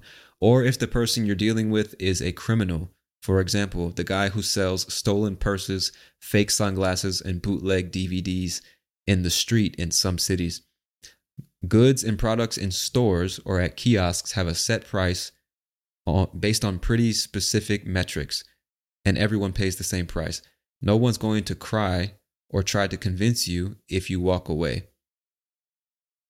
That's true, man. I know that in other countries and other cultures, it's normal to try to negotiate. You're at an open air market, you're in the streets, you're in a store, and you can try to like negotiate the price. That's not going to happen in the US. If you go into the store and it says $25, you're going to pay $25 plus tax. Nobody can change that price. There's nothing you can do about that. Either you want it or you don't. If you want it, you're paying the price that's listed. All right. Unless you got a fucking coupon or some shit like that. You just don't expect to be able to negotiate anywhere. It's not a cultural norm. Now, if you're dealing with just a regular person, they're selling you their TV person to person, obviously go for it. Do what you got to do. But in establishments, restaurants, barbershops, even grocery stores, etc., you're not going to be able to haggle and negotiate and get a better price on something. It's just not going to happen. All right. So don't try it because you won't be successful. All right, moving on. Do not assume that places will be walkable. Do not rely on public transportation alone. And so this says, do not underestimate the size of the United States. We get a lot of international visitors who think they can hit Disney World and the Grand Canyon in 1 or 2 days. But America is huge. We've got 50 states for a reason. I see what they're saying. Also, don't expect things to be extremely walkable. And don't assume that public transportation will be available to you. Urban areas usually have good public transport. That is not true. But truthfully, America is built around having a car. That is true. We have drive-through everything. Drive-through banks, pharmacies, fast food, and in some states, liquor stores. This is also true. There are some states, especially in the South, like in Atlanta, for example, you can, instead of walking into the bank, you can literally drive up to the side of the bank like you're at McDonald's or something and deposit your money, deposit a check, make a withdrawal, that type of shit. They'll talk to you through a speaker like they do at McDonald's at the drive-thru. Also at pharmacies, you don't even have to go inside sometimes. You can get your prescription without leaving your car. In some states, like in Georgia, for example, if you want to buy a bottle of liquor, some liquor stores, they have a drive-thru window. And you can pull up. I'll take 2 bottles of Jameson. Let me get that peach Ciroc right there. You know my girl loves that shit. And let me get the Hennessy and 2 6-packs. And they'll just pass you all that shit through the window. Don't even have to get out. Which is pretty cool. I mean, it's probably just one more reason why we're so fucking fat and lazy. But it is cool for convenience, right? And so they say, do not get weirded out if Americans wave and random. Oh, that's something different. Okay. So yeah, what they're saying basically is if you come from a relatively small country and your city, it's normal to walk everywhere or just use public transportation. Don't expect that to be the case in the US because the country really was built for cars. So generally speaking, everything is very far, like very spread apart is what I'm saying. So you can't really live a good life. You're going to have a very hard time without some form of transportation in the US. So if you don't have a car here, you're not renting one or something, or your friend doesn't have one, you're going to spend a ridiculous amount of money on Uber because you can't just walk to the grocery store or the pharmacy or a restaurant. You're going to have to drive almost everywhere. Almost everywhere, unless you live in the middle of an urban area. And even still, stuff is pretty, spread pretty far apart. So you need a car or Uber or an electric bike or a motorcycle or something. And you really shouldn't come here assuming that public transportation is going to be reliable. Because although most major cities might have like a bus line, A lot of cities don't even have a metro system. And if they do, there might be 1 or 2 lines. It's not going to serve the whole city, except for maybe New York. What other city? Maybe Chicago has a decent transit system from what I understand. But that's about it. So you need wheels. All right. And so they said, don't expect to come thinking you can see Disney World, which is in Orlando, Florida, and the Grand Canyon in Arizona. You're going to have to fly 4 or 5 hours to get from one to the other. It's a gigantic country. And even in the cities, everything is just very far. Like every place is far from another place. So life is really hard without a car in the US, as you will see if you ever get to visit one day. I shouldn't say get to visit, if you ever choose to visit one day. All right. That's one thing I like about being here in Cali. It's a decent sized city. There's 2 million people, more or less. But each neighborhood that I've stayed in, I've been in 3 different neighborhoods now. Each neighborhood feels like a small town because everything you need is within walking distance. The barbershop and the grocery store and the pharmacy and the dentist and the hospital and restaurants and football fields and a park and shit like that. You can walk basically everywhere. And even if you got to call an Uber or a moto taxi or something like that, you don't have to go extremely far to get most places. You know what I mean? That's one thing I really like about being here is I rarely need an Uber for anything. I can walk to everywhere I need to go. And in all 3 neighborhoods I've stayed in since I've been here. And that's just not the case in my country. Without a car, man, life just fucking sucks, you know? Life sucks. So just keep that in mind when you're going to visit the US. It's best that you rent a car or have a very large budget for Uber or something like that. All right. Moving on. This one, this one's true. It says, in the men's room, you always leave an empty urinal between you and another person using the other one. Eyes straight forward. This is definitely true. I don't know. This is like, man, ladies, y'all probably don't have to. Well, I know you don't have to deal with this. But guys, a urinal is the type of toilet that you stand up to use. So you have like a traditional toilet that you can sit on to handle your business. But if you just got to pee, if you're going to pee, urinate, then you will stand in front of the urinal and urinate or pee, right? When you pee standing up in front of that toilet, that's like basically part of the wall. You can't sit on that kind of toilet. That's a urinal. And so what this person is saying is like, if there's multiple urinals in the bathroom, don't stand right next to another guy. Leave an empty urinal in between you and that guy. You know, again, Americans really care about the fucking personal space. And it's just weird. It's like if you had all these options and you chose the one right next to me. Same thing in parking lots. If somebody, like sometimes people who really care about their cars and don't want their cars to get hit by other careless people in a parking lot, they'll park far away from the entrance of the store, isolated from all the other cars.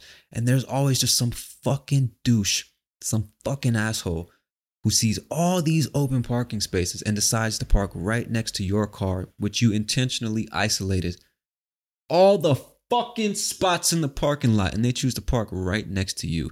That's the same thing as all these empty urinal stalls in the bathroom, and you choose to stand right next to another man.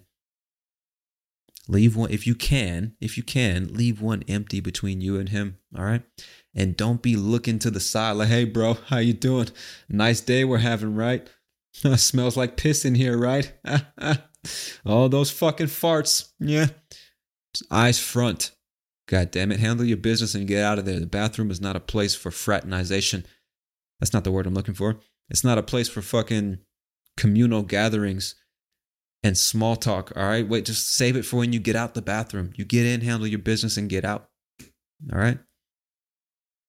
If I'm not mistaken, in the past, the bathroom actually was a place you could just hang out. There used to be a couch in there, a dude that would give you towels to dry your hands and sell you cigarettes and shit. That's why they called it the restroom, because the bathroom in the past was the room that actually had a bathtub in it at home where you take a bath. There was also a toilet, right? But the restroom was a public place where you could relieve yourself. You could go number 1 or number 2, but you could also go in there to rest, sit on the couch, smoke a cigarette, shit like that. The good old days. I wish I was alive at that time, you know? Or if I probably don't. I wish could just go back for like a week. Actually, I don't. Why would you want to smoke cigarettes in the bathroom? Why would you want to chill, sit on the couch in the restroom where there are 3 other men taking a shit? Why would that be the place where you choose to rest? Just gonna sit in there smelling other people's feces? Like, what the fuck? Why did they do that? Anyway, that's fucking weird. So I don't wish I could go back to that time. All right, moving on. This is a good one. I didn't even consider this until I read it on the blog post. It says, if you're staying in a private home as a guest, do not begin cleaning it without being asked to do it first, or without asking. That will be insulting. So this person says, you're saying the house is too dirty for your taste, or worse, that it's so horrible that you can't even wait to be settled in before cleaning it. Another person says, if you want to be of some help, simply ask, is there anything I can help with? And then obey the answer. Usually it will be no, you are a guest, so please be comfortable. Another person says, can I help with the dishes after a meal is another common question. Most people will say no, some people will say yes, but you do not have to ask. I would say all of that is accurate from my perspective. If you just, I didn't even consider that this might be normal in some cultures. You go to somebody's house and you're a guest and you just start cleaning shit. Or rearranging like stuff that's in the room or cleaning the dishes or something like that. I never even considered that might be culturally normal in some places, because in the US, generally speaking, that's fucking weird. And like the person said here, it's kind of insulting. It's like you're basically communicating, you think my house is too dirty for you to be in, and you have to clean it up for you to be comfortable. Or you're trying to show me what cleanliness actually is. That's what you're just communicating, I think, to most people, including me. You know, like, this is not your house. What are you doing? Even if you have good intentions, maybe in your country it means you have like good intentions and you're trying to like help out. But if you go to an American's house and just start cleaning, you're probably going to communicate to them that you think their house is too dirty. You know? So I would agree with this person who says, you can ask, is there anything I can help with, or something like that? And most people will probably say no, and you need to respect that. Even if you think the house is dirty, you know, if you want to avoid problems, don't even mention it, and definitely don't start touching and cleaning shit that doesn't belong to you. But it is common, like this person said, after you guys eat, you might ask, can I help with the dishes? Can I do this? Can I help with that? Just to be polite. It's like, you fed me, you gave me food. I'm a guest in your house. I want to contribute and wash the dishes or take out the trash or blah, blah, blah. That is normal and is very polite and respectful. A lot of people will probably say no. You're a guest. Guests don't wash the dishes. Just relax, have a good time, enjoy yourself. But there's nothing wrong with asking, can I help with the dishes? Can I help clean up or something like that after you guys have finished eating? That is normal. And I'll just leave it at that. If that's normal in your country, to go to somebody's house as a guest and just start cleaning shit, let me know. Let me know where you're from, so I can keep that in mind if I ever visit your country one day, or if I have somebody from your country as a guest in my house and they just start cleaning shit. At least I'll have some idea why they're doing it. Anyway, that's it for the list, man. That was like I said from the beginning, fucking mega episode. We're at 2 minutes. We're at 2 hours and 12 minutes now. Part of me says I should break this up into 2 pieces. Part of me says, fuck it, just post a mega episode. I guess I'll decide once I start editing this episode. But either way, whether this is part 1, part 2, or just one full episode, as always, my friend, I want to thank you for your time and attention. Hopefully this episode has been enlightening for you in some way. Maybe you learned a few things, got a few things you could talk about in your next conversation, or ask another American about. Because again, everything on this list I gathered from different sources on the internet, and I've given my perspective on many of them, but none of us speak for all Americans. America, the United States, right? It's a very multicultural place. Many kinds of people from all over the world with a very, I don't want to say complex history, but again, it's not like, you can't really define American unless you're talking about indigenous people, I guess, but like, it's hard to generalize Americans because there's just so many different kinds of us, and we all think in different ways. We believe different things. There's no like uniform just like one American way of seeing and doing things. And I guess you could say that for every country, I'm sure. But the point I'm making is take everything that's been said in this episode and every episode with a grain of salt. You know, if you get the chance, go to the US, experience it for yourself, talk to multiple Americans from different places. Always keep in mind that where that person was born and raised and their ethnic background has a major influence on the way that they think and see the world. That's true with everybody, right? So again, I'm not trying to say what everything I've said today is the law and everybody thinks this way. I'm actually saying the opposite. And I'm sure I've made that point 3 or 4 times.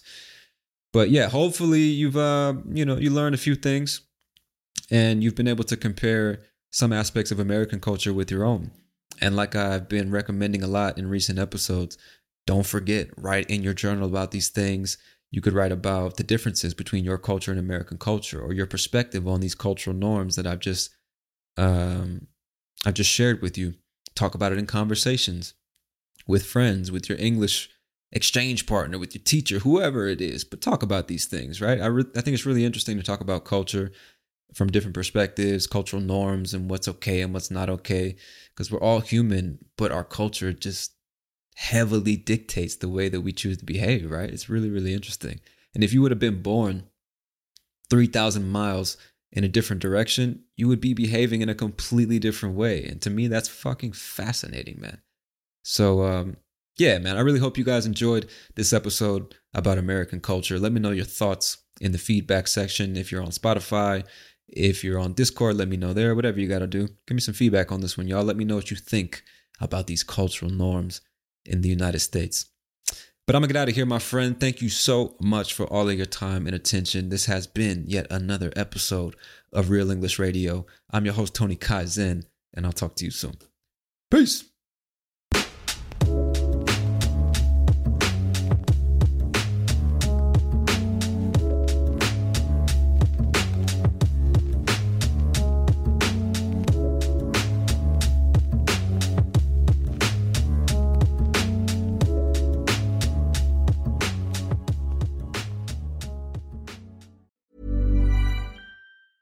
Hey, it's Paige DeSorbo from Giggly Squad. High quality fashion without the price tag. Say hello to Quince. I'm snagging high-end essentials like cozy cashmere sweaters, sleek leather jackets, fine jewelry, and so much more. With Quince being 50 to 80% less than similar brands. And they partner with factories that prioritize safe, ethical, and responsible manufacturing. I love that. Luxury quality within reach. Go to quince.com/style to get free shipping and 365-day returns on your next order. Quince.com/style.